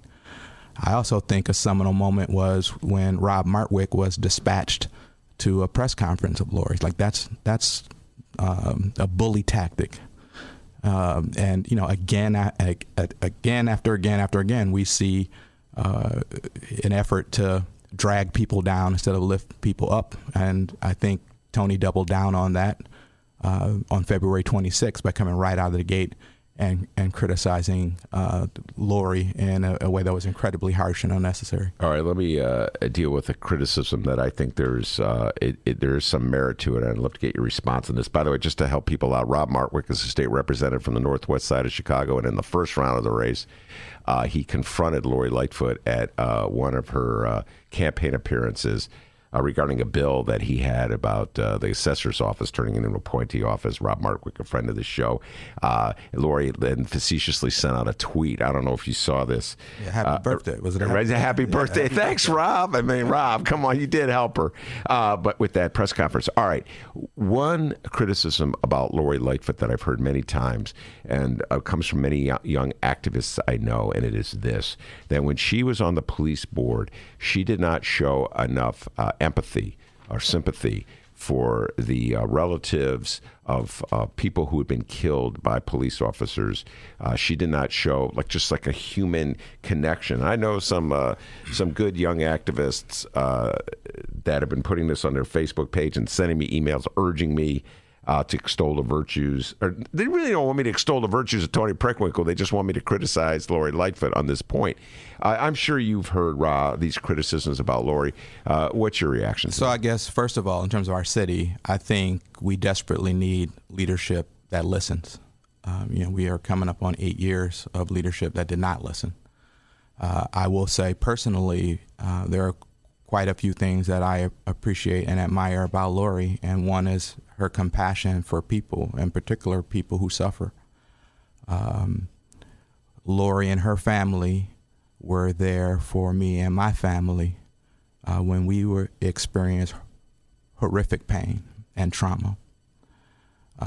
But you don't have to take my word for it. I'd encourage people to talk to Albert Cleveland. Albert Cleveland, I think he was 19 years old, was wrongly convicted of first-degree murder and sentenced to 45 years behind bars. And it was Lori Lightfoot who leaned in and worked on his behalf for 4 years to get him from behind bars. There are lots of things that I really admire about Lori, and I think that criticism is not fair. I know she cares about people, and particularly people who are suffering. Just to remind people, if they, or maybe educate them if they didn't know, Roz, I believe he's 23 years old at the time. Xavier Joy was killed last year. It was on where was it? I think it was on the south side. The details of it was in Woodlawn. Woodlawn, yeah, have escaped me. A very promising, talented, bright young man, Whitney Young grad. And so anyway, that's what Ra was alluding to. You talk, Ra, about the political culture of the city of Chicago. Go into a little more detail about that. Well, I think it's interesting because there's been a lot of talk about the code of silence. We talk about the code of silence. To go back to street violence, and sometimes people talk about there's a code of silence that discourages people from coming forward and sharing information in order to solve crimes. Certainly, there's been a lot of attention on a code of silence within the police department. I think you could make a case that there's a code of silence within the Cook County Democratic Party when it comes to some of the corruption that's played out. Instead of serving people, we have a system where insiders are benefiting themselves. And just to give you a few examples that I think create a really bright line of distinction between Lori Lightfoot and Tony Preckwinkle, let's start with Joe Barrios. You spend a lot of time with Chris Kennedy. If you spend more than 5 minutes with Chris Kennedy, he's going to open up about our broken local property tax system that's punishing black and brown communities in this city. It's a Robin Hood scheme in reverse, where Joe Barrios is going in and robbing the hood and sending money to affluent homeowners. I think that's one example, and I think another example is this whole messy situation with Ed Burke. I mean, people see that for what it is, and it hasn't been addressed. I think Lori and Tony are going to have their fifth debate tonight, and these issues have never gone addressed. To have a situation where they're in a federal case.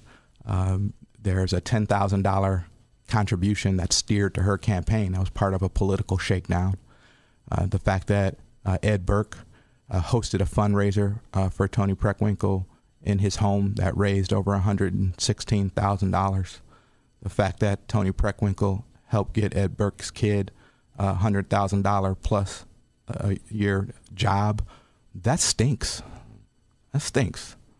And it's never been addressed. It's kind of like a code of silence. I think I heard Tony on the radio today that says if you don't acknowledge a problem, you can't solve it. Like, people are sick and tired of that politics as usual in this city. And that's to come back to that Rob Martwick episode. People wonder, when push comes to pull, are you going to favor political insiders or are you going to stand up for ordinary people? And if you watch that tape, when your friend of the show, Rob Martwick, approached Lori Lightfoot, she did not back down. She stood up to a political bully. And she has the courage to fix these broken systems. It seems like some people, their leadership model is look the other way. We can't afford that any longer. Rod Joy, one of the ideas, you talk about a campaign of ideas, you alluded to that a little while ago. One of the ideas that emerged, my favorite idea that emerged from the Chris Kennedy, Rod Joy campaign, and I've been harping on it ever since. Kennedy articulated it. He said it. He put it out there. He may have regretted it saying it because it took a life of his own, but he directly accused Mayor Rahm, the planning policies of Mayor Rahm, of forcing black people out of the city of Chicago, essentially raising the cost of living in the city of Chicago. We've seen a tremendous decline in the black population. You know this as well as I do, Ra, over the last 20 years. And I believe those planning decisions, I applauded Kennedy for saying that. I believe those planning decisions are still very much alive in the as Mayor Rahm runs out the office with this big Lincoln Yards TIF deal.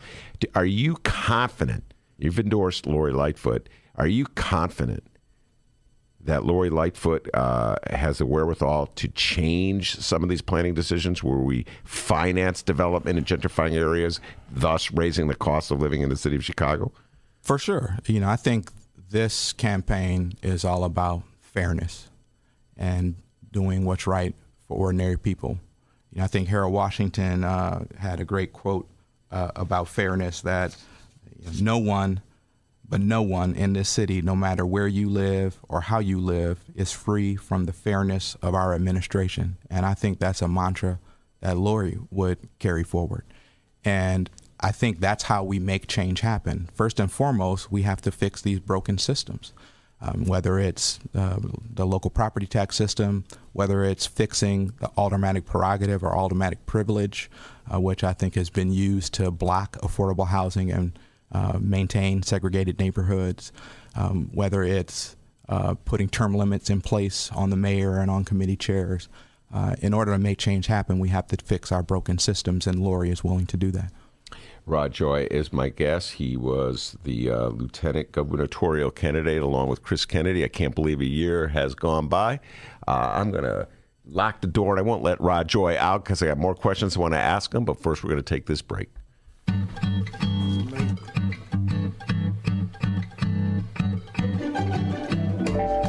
If you would like to advertise with the Ben Joravsky Show, and who wouldn't, contact Tracy Boehm at publisher@chicagoreadercorp.com. We have several advertising options for your business or organization, and quite frankly, we would love nothing more than to tell our listeners all about it. Once again, that's Tracy Boehm at publisher@chicagoreadercorp, that's CORP as in Paul.com, to advertise with the Ben Joravsky Show, the Chicago Reader, and the Chicago Sun-Times. We look forward to plugging you. Okay, well, that came out kind of weird. More of the Ben Joravsky Show live and downloaded in moments.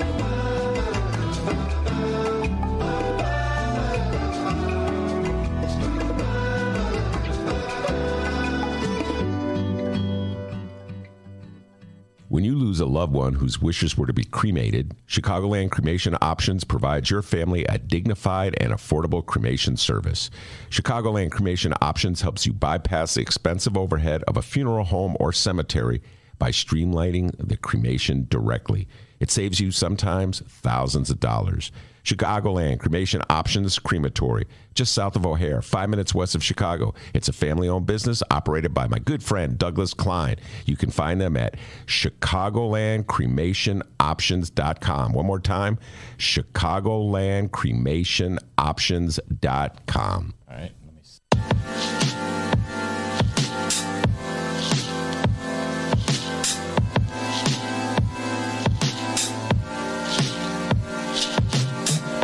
Commercial break over.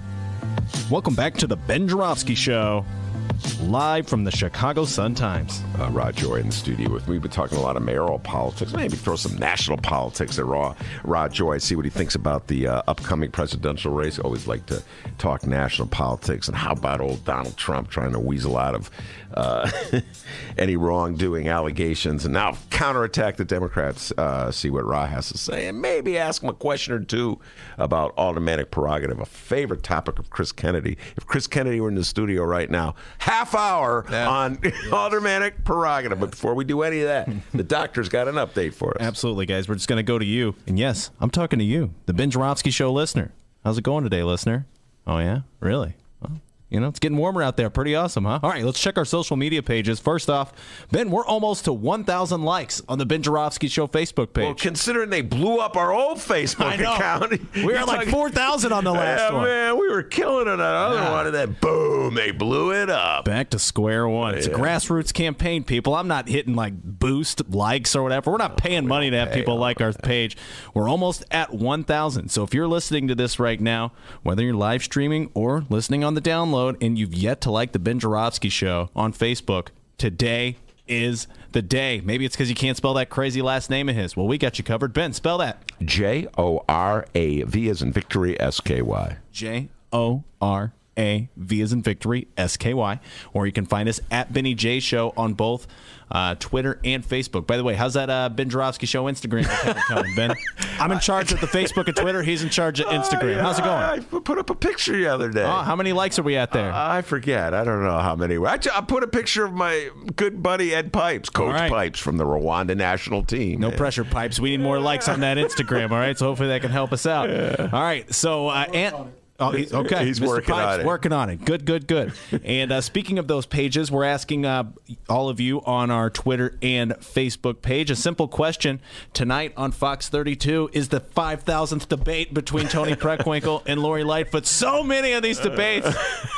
My goodness. Yeah. Change. They're all about change. We know that. Change. But we're asking all of you on both Facebook and Twitter pages, is there a question or issue that is yet to be discussed in these debates? Rod Joy that one, yeah. Is there a question or concern, issue that is yet to be asked or debated on in these debates? Head over to the Ben Joravsky Show Facebook page at Benny J Show or on Twitter, also at Benny J Show.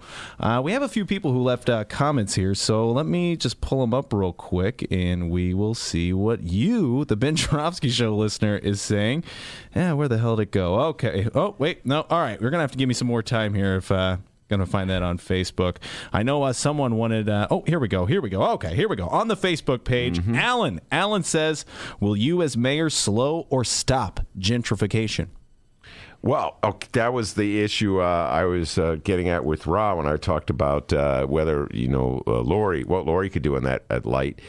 Regards to Chris Kennedy's comments, where Chris Kennedy said the planning policies of the Rahm Emanuel administration were intended. That was the whole point of the policies, to fuel gentrification and force poorer working class people out of the city of Chicago. I go one step beyond Chris. I told Chris this. I go, Rahm inherited these policies from Richard M. Daley, and Ra, please be more, less cynical than I am, less skeptical than I am. I'm always, the way money operates in this town, the way power really operates in this town, it's very hard for me, having witnessed politics in Chicago since the early 80s, to think things can change. You think they can change? I do. I think the formula to make change happen, in my mind, is, first of all, you have to fix the broken systems. The second thing you have to do is organize in a different way. You have to get people to set aside their own issues and lock arms for the greater good. And you have to get more people, more ordinary people, to roll up their sleeves and actively climb the ladder of civic engagement. Our political culture breeds cynicism. It breeds disengagement.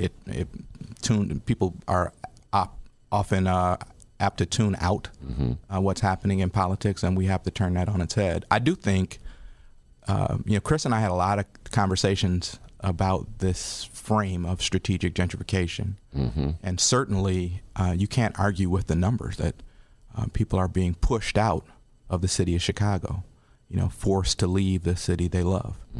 And Chris often had a line that, that for his family, if you close the neighborhood schools, if you force people to live in a food desert, if crime is consolidated focus on a handful of neighborhoods, he had a view that there's an 88 rule where 80% of the crime happens in 8% of the neighborhoods. If you close mental health facilities, if you force people to live in pharmacy deserts, if there is no neighborhood hospital, people are going to vote with their feet and move away.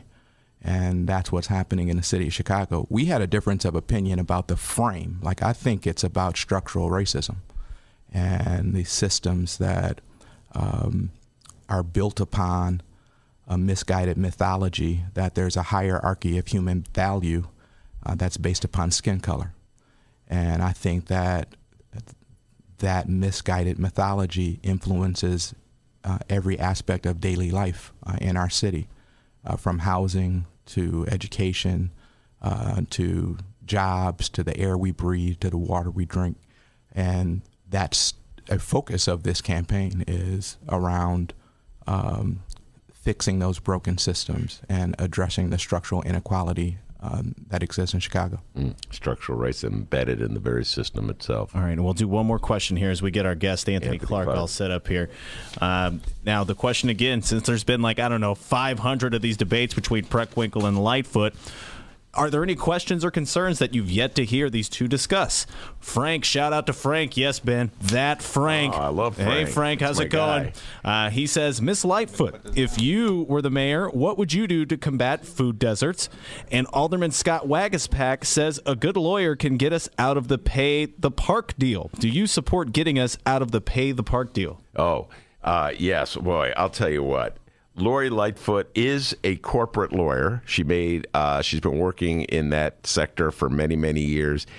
I really wish she were the mayor. When I think about the skill set that she brings, Rajoy, to the office, if she were elected, let's say, in 2011, because that was the moment to put your mind on that parking meter deal that so many people in the city of Chicago despise, because it just sort of symbolizes everything we've been talking about, how much expensive it is in the city of Chicago just to park your car. If you don't pay that meter, and the money doesn't even go to the city of Chicago, it goes to these privatizers who own our parking meters. And if you don't pay off the meter, then you get a ticket. And if you don't keep paying off your tickets, they're going to snatch your car. And this is just sort of emblematic of where the city has been going for the last 20 years. And when I talk about the policies of the city of Chicago have raised the cost of living in the city of Chicago and forced people out of the city of Chicago. And I think Lori Lightfoot, or a person like Lori Lightfoot, or even if you just had a mayor who hired somebody with a corporate lawyer to go after that parking meter deal in 2011 instead of doing what Rahm did and was essentially rubber stamping it again. That's when we could have used her. Yeah, the Denver food, yeah. All right, Anthony Clark is in the studio, the pride and joy of Oak Park, and he'll join the conversation. Ra has been good enough to say he'll stick around when we're done talking to Anthony about some of the local issues and maybe broaden the conversation to discussion about what the Democrats can do looking forward to the 2020 election.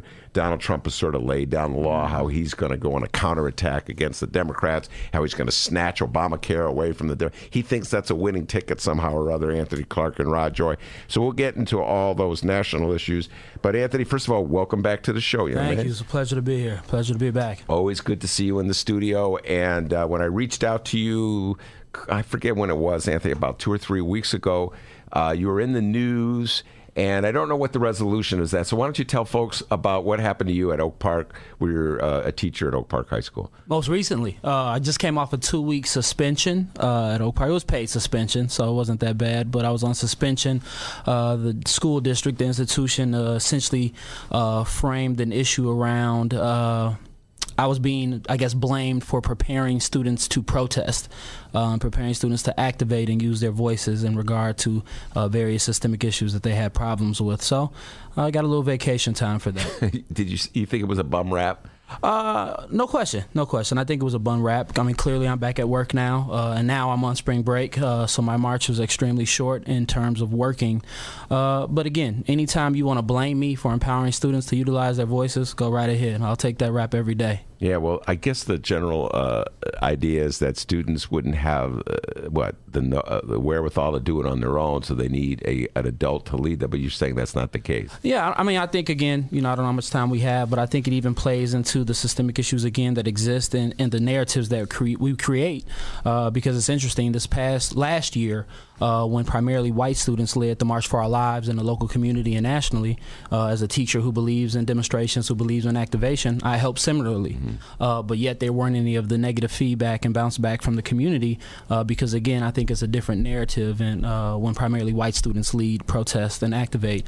But this year, it was around the Trayvon Martin issue. If you're familiar with Oak Park and the surrounding communities, there have been a lot of issues of racism that have happened this past year. I was attacked directly. I think you remember earlier in the year we discussed that in regard to swastikas and different things like that via social media and graffiti. But now you have primarily black and brown students activating, and it tends to make individuals uncomfortable. And I think we live in a society, even on the liberal and progressive side, where people tend to say they want change. But if it gets to the point where they have to, again, look themselves in the mirror, they have to get uncomfortable and they can't dictate and control what they change looks like. Sort of like the Colin Kaepernick theory in a sense, like, that's an issue, but you can't kneel. And I think that's what we got to. They don't want black and brown students out there in the streets leading. In addition to being a teacher, Anthony Clark was a candidate for Congress in the 7th Congressional District, which is, folks, if you can just follow me, it's a district that stretches from... It goes down to the Loop in Chicago, right? Doesn't go all the way into Oak Park. Gerrymandering. Yeah, and, I mean, it's ridiculous. I mean, it goes to the Loop, it goes down to Inglewood, goes back doors all the way out west towards Westchester. So I mean, we have suburbs, we have a disproportionate amount of wealth, distribution within the district. And on one end, you will have food deserts and 16.4% unemployment rate, and then you have Oak Park, Illinois, with 2 grocery stores, 3 grocery stores, and high employment rate. So it's ridiculous. And we were talking to Ra about, it's been a full year since the primary of 2018. He was, of course, running with Chris Kennedy. He was. We saw each other in all of the forums. Right. We became homies. We became cool. And Anthony Clark ran in the 7th Congressional against the veteran Danny K. Davis. Correct. So first question before I go into other issues, are you thinking of running again? We are. I can't lie to you and say, I think anytime that you make a decision to run for office, one, it's a huge decision to make. But when you recognize the power dynamics that exist and how, what I term the machine and how, incumbents control that power, you reckon that you just can't run once. If you run, I think you lay down a foundation. You build name recognition, because oftentimes that's why incumbents continue to win. Based upon that power control and name recognition has been built up over decades and decades. But it's by design. I mean, we see what the DCC just came out with in regard to informing different institutional organizations not to work with candidates like myself and so on and so forth. So they try to control that. So again, we're definitely thinking about and considering another run for it. We think we did extremely well for the first time, not knowing what the hell we were doing. We were nominated to run. I never thought I would be a politician or want to be a politician, but I think it's about taking the micro fight in regard to the systemic issues and expanding it to the macro level, because nothing changes systemically unless you truly attack policy. We're definitely considering it. All right, so let me just get a calendar in my mind. Then that race would kick into gear. Oh my goodness, it would be right around the corner. Like now. Right. Yeah, I have like a day. You have a day. Oh, you can announce you're running right 30 now. 30 minutes, I'm thinking, I'm counting down. But no, it's going to be extremely soon. And I think, I don't know if you're aware of, so Alexandria Ocasio-Cortez, of course, she won her race. We came through with brand new Congress just as Democrats. So many other wonderful individuals. Cori Bush in St. Louis, Paula Jean Swearengin in West Virginia, Amy Viella in Las Vegas, and so many others. But it's a huge movie that's coming out. We actually just got back from, what's that film festival? I forgot. I was there, and it was a big deal. Sundance Film Festival. Out to Utah, huh? So we were out to Utah. The movie premiered. I mean, everybody was crying. Or was it Breaking the House? Knock Down the House. Knock Down the House. That will, by the way, be in Chicago at the Davis Theater. Yes. In April, I want to say. I think April, and I think it drops officially like May 1st. Don't quote me on that, but I think that's going to be huge. Yeah. I'm the only male in the film to even have a speaking part. I just say something briefly. I did not know you were in the movie. Yeah, I mean, it's like you'll see me, and then I say something briefly. So I think that's huge for me. Yeah. Ally. But you're also in that Steve James movie. Oh yeah, definitely. A Star is Born. Episode 8, check me out. Yeah, definitely. So again, but I think that movie's going to be huge, and I think that's going to play a major role in helping grassroots candidates. Well, here's one of my favorite themes, and I'm going to ask the question. I think I may have asked this of you the last time we were, or maybe we just asked you on the phone. We're chatting, and that is this: why in New York did you have that breakthrough with Ocasio-Cortez defeating in a Democratic primary a pretty liberal Congressman Joe Crowley, I think his name was, from Queens area, but here in Chicago. Very hard, very hard for an insurgent to defeat an entrenched incumbent. What's going on here in the city of Chicago? Well, first and foremost, I have to be honest and say, AOC is dope as hell. I mean, she was a super dope, candidate. I mean, she's extremely intelligent, extremely motivated. And I think what happened was with the movement, quite honestly as well, like losses like myself, which occurred before her, her primary race and things of the nature, you learn, because we were working together, we were communicating online via chat rooms, so on and so forth. So I think you pay attention and then you coalesce all that information, all those failures. And I think that helped as well. I think boroughs in New York are kind of different from districts here in a sense. Like boroughs are more, I guess not easily walkable in a sense, but everything's more centered in a sense in New York. So you have a borough where you could just hit, like, how do I go from essentially Oak Park all the way to Inglewood and back to Westchester, so on and so forth in a district. I think corruption exists everywhere, but corruption's a little thicker and a little bit different in the Chicago area. And I think something, I know I was walking in and hearing you all talk, I think something we also have to talk about as well is how even the Democratic Party benefits from voter suppression. For sure. How that plays a role in, again, maintaining that power within the system, within machine politics, because in Chicago, I mean, voter suppression is huge. In regard to, if we look at that last election cycle, the age range, the demographics of individuals that came out and voted. Of course, we're constantly talking about millennial voting, what's the next Generation Z voting, and so on and so forth. We have to give them something to vote for, one. But I think that incorrect narrative exists that our youth aren't out there and activated. They are. They're in the streets, they're activated, but I don't think we're necessarily motivating them to vote because they're not dumb. They recognize everything is by design.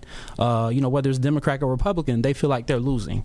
I think it goes back to that, something that makes me mad sometimes is when you're on social media and I see posts, in regard to nationally, well, if Hillary would have won, we'd all be at home right now drinking coffee. No, I wouldn't. I would still be oppressed. And so many other people would still be oppressed. You may have felt more comfortable in the sense of whoever posted that. So I think, our youth are just looking for somebody to motivate them. And I think we just have to get in there and truly educate and focus on that. All right, now, Anthony, I keep talking about you as being an Oak Park teacher and Oak Park resident, et cetera, but as you pointed out, the 7th Congressional District stretches into the city of Chicago. I'm unaware of this, so just let me know. Have you made an endorsement for mayor of the city of Chicago? No, so one thing about that, not thankfully, but I'm in Oak Park, so I don't get a vote. I'm not a Chicago resident, so even though running for congressional seat, yes, I'll go into Chicago, I'll represent Chicago areas, but because I'm an Oak Park resident, I do not vote for the mayoral race, and quite honestly, that's less pressure on me. I'm not necessarily extremely motivated by either candidate. I think for me, most importantly, is who has the best policy. I think we need to focus on that, particularly in the black community. I'm truly interested in trying to create and develop a black agenda. And at this point, based upon where we're at, I truly feel that even though I'm a Democrat, black people, any oppressed demographic of people, we need to really think about just moving to being independent and demanding that whatever party we may go with, like, show us, why would you want our vote? Because right now, the Democratic Party, basically, they know they could count on, the black support, the black vote. And yet and still we have decades and decades, after the New Deal and we switched over from Republican to Democrat, what do we have to show for it? So, I mean, I don't know. This race is extremely difficult. I'm seeing a lot of people struggle in regard to who to vote for, who to support. I have individuals on both sides that I highly respect, like Ra and others that, have chosen one candidate or are supporting one candidate or other. But for me, I see problems with both candidates. And until I truly see policy that I feel like is aimed at changing things on a systemic level, I don't really have a horse in the race. Did you follow Bobby Rush's comment? You talk about running in against an entrenched incumbent, Congressman Bobby Rush. His views on what a Lightfoot vote means. Yeah, I mean, and it kind of confused me in a sense because where was that statement when you supported Daley? Can't you say the same thing in a sense when you endorsed the Bill Daley in the sense of that type of thought process of supporting police departments and the systemic issues within our police departments and so on and so forth. So again, it's politics as usual. Everybody, jumps around and makes deals and so on and so forth. So I just implore people to do their own research. I think you cannot, if you're sitting there and you're going to make your vote based upon, look, like I say, Ra's my homie. Like, I love Ra, but if you're going to sit here and make your vote just based upon hearing him once and say, well, I'm going for Lori, that's incorrect. You need bring to in the light, bring in the light. Right, exactly. And I respect his opinion on that. I know him, so he does his own research. But again, we're dealing with so many individuals that just base their information off of social media, off of a quick blurb or so on and so forth of hearing somebody talk, or we can go into that, but pastors in the city and so on and so forth that may be getting checks from candidates and so on and so forth. So just do your own research, truly engage, and then make this decision based upon what you believe. listening to you when you said pastors, it triggered something. And now, I know you always speak your mind, so I'm going to ask you this question. When at that debate with Carol Marine, when they were asked, what do you like about the other person? And I forget what Lori said about Tony. I think healthcare, how she unfolded healthcare. And then Tony said about Lori, well, I let she's honest about her sexual preferences. Right. Did you think that was a dog whistle? I thought that was a dog whistle. For sure. Yes. I personally thought that was a dog whistle because, again, we don't have enough time to get into a history lesson, but, historically, I think we know the importance of the black church in the black community. When we came over on slave ships, our ancestors, again, religion was often used to pacify us and so on and so forth. But, again, it's entrenched in our society. You go into a black community, there's about 2 or 3 churches on every block.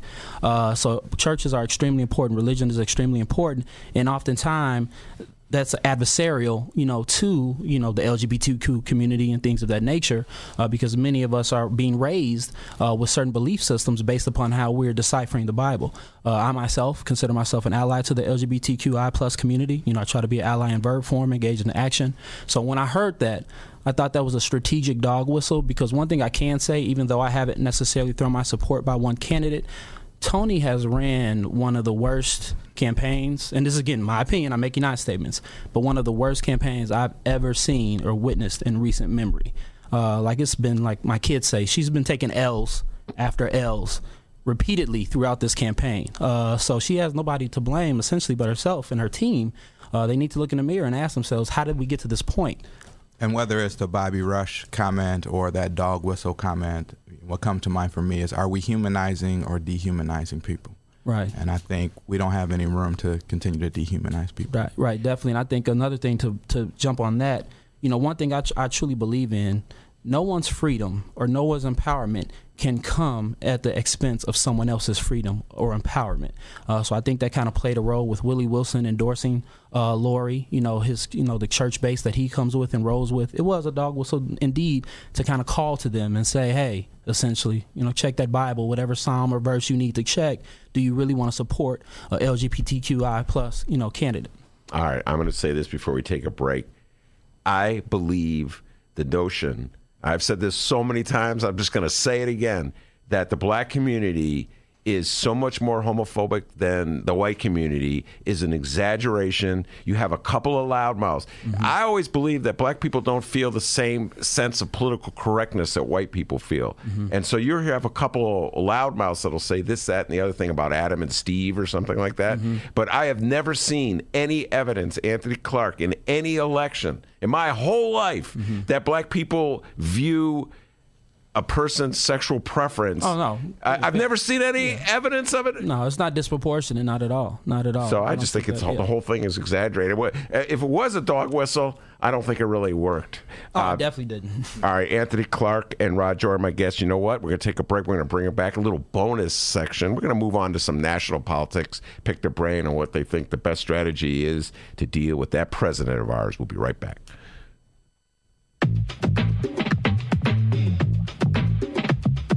Ben Joravsky Show is brought to you by the Chicago Sun-Times. For the latest in Chicago and Illinois news, sports, weather, and the latest in national news from a real Chicago frame of mind and real Chicago writers, check out the Chicago Sun-Times.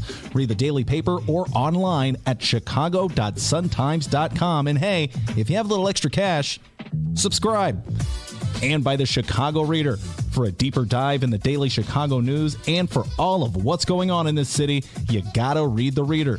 Music, arts and culture, film, extensive event calendars, concert listings, and more, including weekly political columns from writers like Maya Dukmasova and, yes, our very own Ben Joravsky.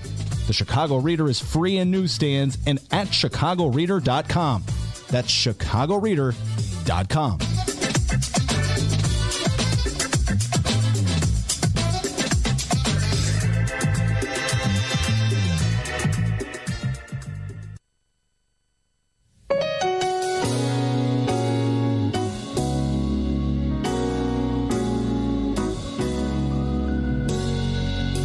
Welcome back to the Ben Joravsky Show.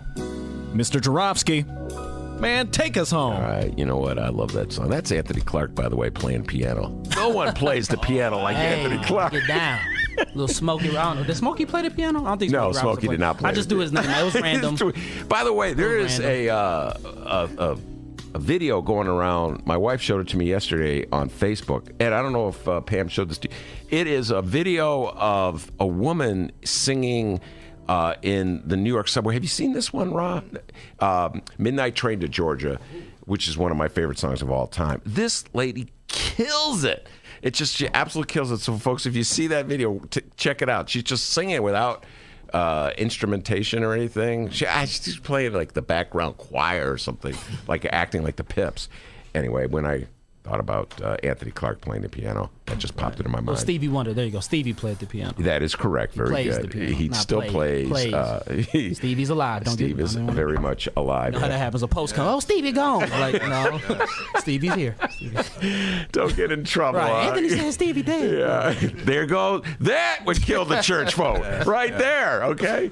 All right. So now Donald Trump. Curious little strategy on Donald Trump's part. As you know, the Mueller report came out. I can't remember when it came out, but I've been reading about it ever since. We've not actually seen the report. We've just seen a letter summarizing the report, a really sketchy summary from William Barr, the Attorney General, saying that although there's no evidence that he colluded with the Russians, he is not exonerating the president on other charges, particularly obstruction of justice charges. And immediately, Anthony Clark, Rod Joy, Donald Trump said, I've been fully exonerated, and now I'm going to counterattack the Democrats. What is your reaction to that? We'll start with you, Ron, then go to you, Anthony. It's not a surprise that Donald Trump would take it in that direction. I think we have to release the report.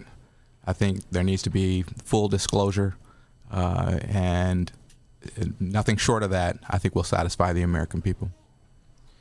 Yeah, I mean, I have to be completely honest. Since the investigation launched, I don't want to say I could care less, but I think it's interesting how, again, in our society, we're constantly looking for scapegoats or someone to blame, in a sense. Mm-hmm. So even if the report came out that there was collusion, what does that still mean in regard to the systemic issues that we face? White supremacy, racism, so on and so forth. Okay, so you can possibly, better create a narrative and argument to get rid of or impeach Donald Trump, so on and so forth, charge him and his administration.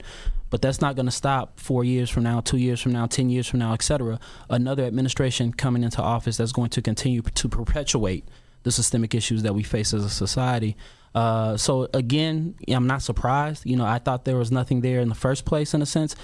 But again, that doesn't stop Donald Trump from, again, engaging in dog whistling, perpetuating, white supremacy, racism, homophobia, Islamophobia, so on and so forth. I think that's the bigger issue at hand than the Mueller report.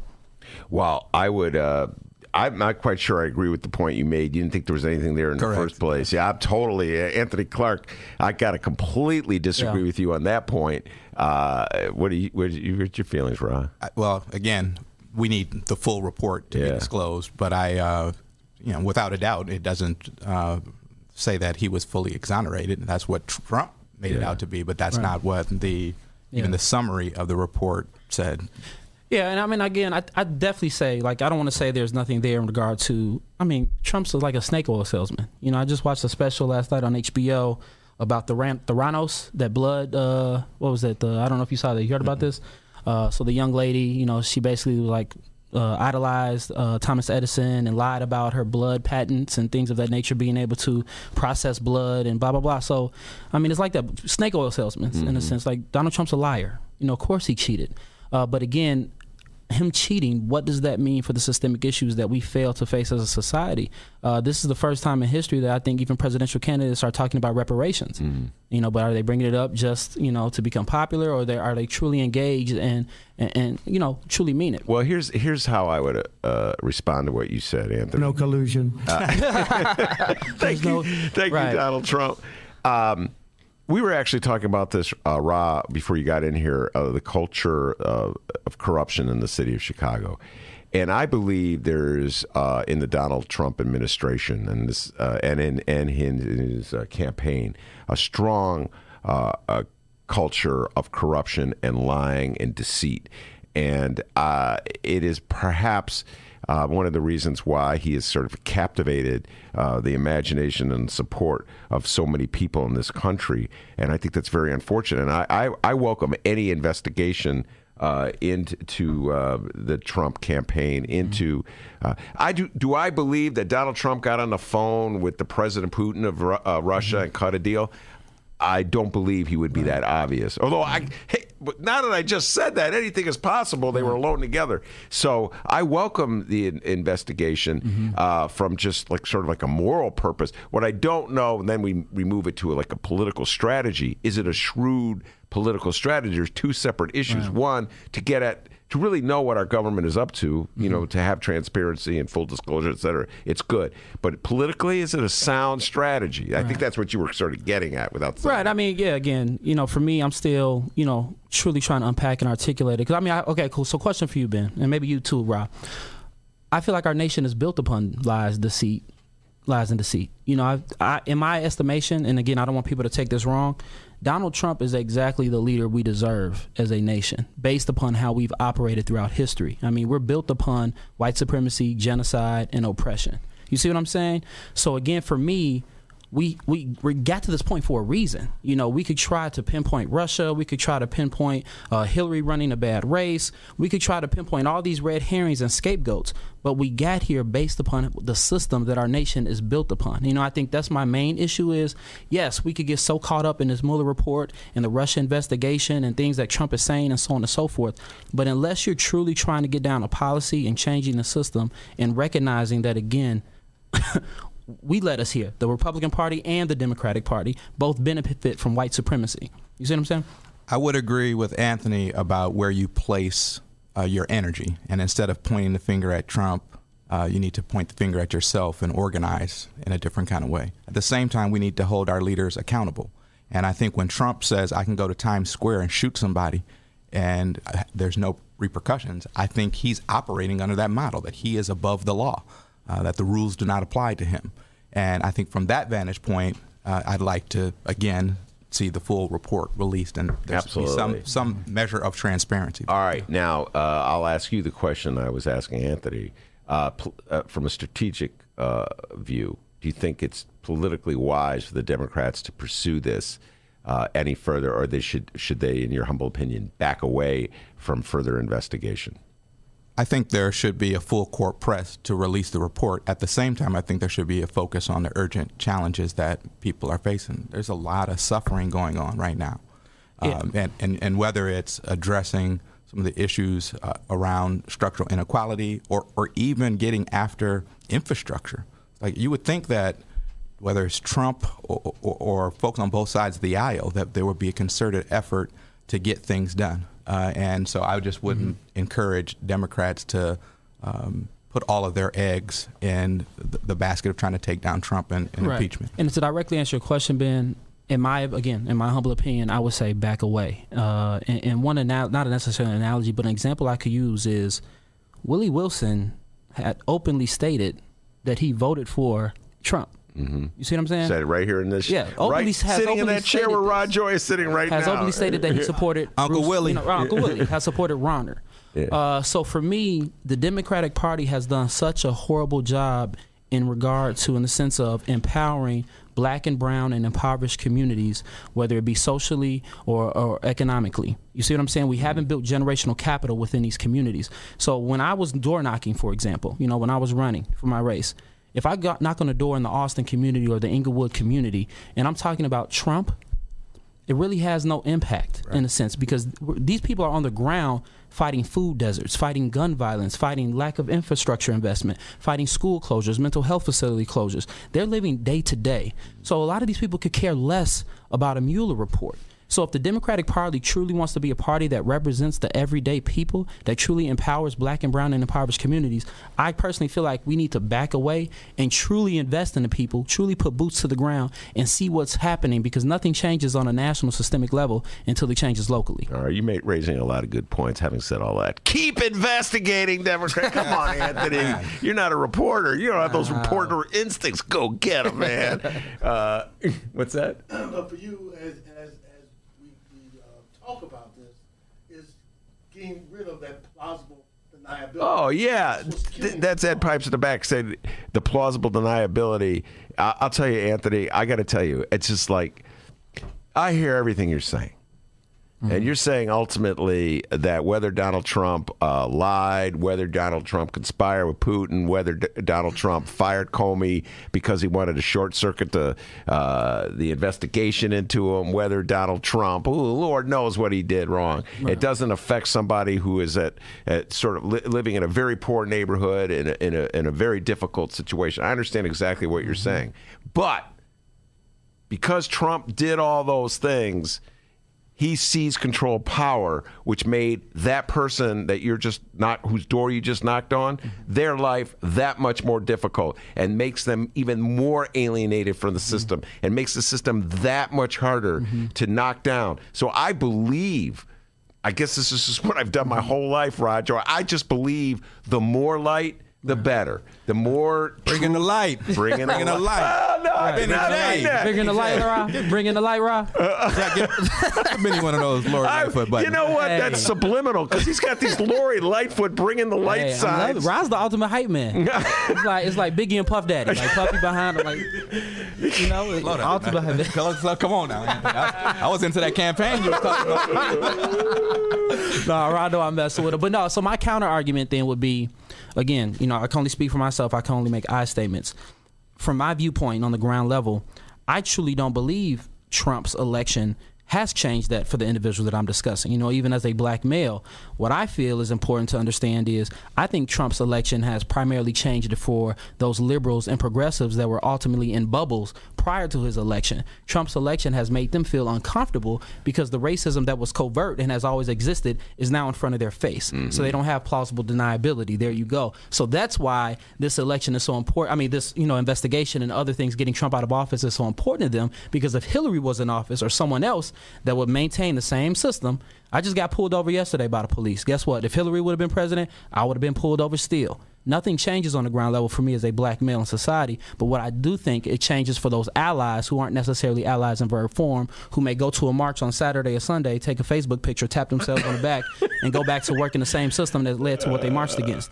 So it's that fake progressivism, it's that fake liberalism, neoliberalism essentially. That's part of the problem. Fake progressives of Oak Park in Chicago. Anthony Clark still wants your vote. All right, he may have thrown you in the mud there, but he still wants your vote. If you want to. You can't beat Danny Kenyatta Davis by throwing them out there. Right, Rod Joy? Absolutely. All right, now, before we head out the door, I need to know a sense of, is there a candidate that you're really encouraged by for the 2020 race and these early goings? Anthony. Right. Well, first and foremost, if I can quickly, I've been helping individuals on the ground, boost to the ground with these automatic races. So I would love to shout out a few candidates that I think are extremely important. Byron Lopez in the 25th Ward, running an extremely important grassroots race. Matt Martin, 47th Ward. Andre Vasquez, 40th Ward. Will Calloway, Will's the homie, in the 5th Ward. Yes. So on and so forth. So these individuals are truly, boots to the ground, trying to take power from the establishment and the machine. We're seeing how Rahm right now is trying to coalesce around these incumbents and these candidates that are trying to push for privatization. Rahm's using a lot of his money right now through these PACs to launch attack ads and so on and so forth. So I want to shout out those candidates. If you don't know them, again, Byron Lopez, Matt Martin, Will Calloway, Andre Vasquez. Check them out. Local candidates in Oak Park, I see you all as well. Erica, Tim, Christian, Cherie Moore, Artie, all of you guys. So I just want to shout them out because they're doing a truly good job, and nothing happens nationally till it happens locally. I want to say that. In regards to 2020, I'm with Bernie right now, and I'll just leave it at that because, again, I'm about policy that changes things on a systemic level, not a repackaging of a Hillary Clinton in another form. Were you a Bernie delegate last time? I just don't remember. No, I was not a Bernie delegate last time, but, listening to him and learning about him again, because I was one of those individuals, honestly, and I'm sorry, I'm going to stop after this. I was not necessarily engaged politically because, again, I thought, the game is fixed. Mm-hmm. The game is by design, but Bernie was the type of individual that enlivened me based upon the policies that he was pushing and the things he was saying. All right, very good. Rod Joy. So I will double click on the shout outs to majority of those automatic candidates. And we were with Will Calloway just the other day in South Shore. Mm-hmm. And as you may know, his office was shot up yesterday. And so our thoughts are with him and his team. Definitely. Prayers out. And also want to give a shout out to Matt Martin and help kick off a canvas for him. And I think about the future of the city council, and to have a city council that has a Matt Martin and a Maria Hayden. Yes, like Maria's dope too. I mean, that's you have someone who is a progressive activist, is a participatory budgeting guru. Like, her victory on February 26th, I think, sent a really powerful signal about a new type of leadership. 49th Ward, duly elected alderman. And then, of course, what's top of mind for me is electing Lori Lightfoot the next mayor of Chicago. We're 7 days away. We're 7 days away. Right. And I will say that Anthony talked about throwing his hat in the ring. Yeah. It's tough to run for office. It's really tough when you're running against an incumbent who is deeply entrenched in the Democratic Party. That takes a special kind of courage.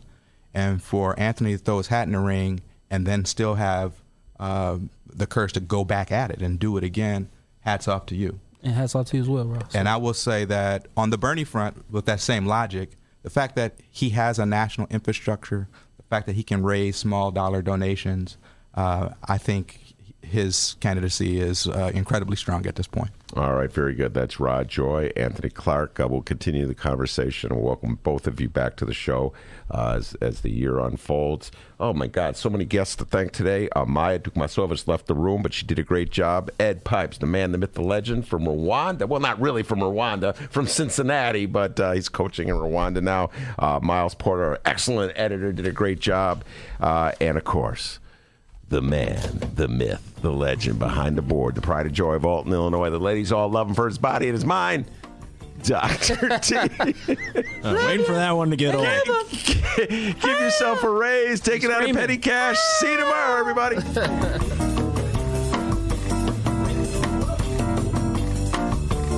The Ben Joravsky Show is brought to you by the International Association of Machinists and Aerospace Workers, Local 126 in District 8, the International Brotherhood of Electrical Workers, Local 9, and the International Union of Operating Engineers, Local 150. Thank you once again to those unions for jumping on board with us. And, of course, today's show is brought to you by our friends at the Chicago Federation of Labor.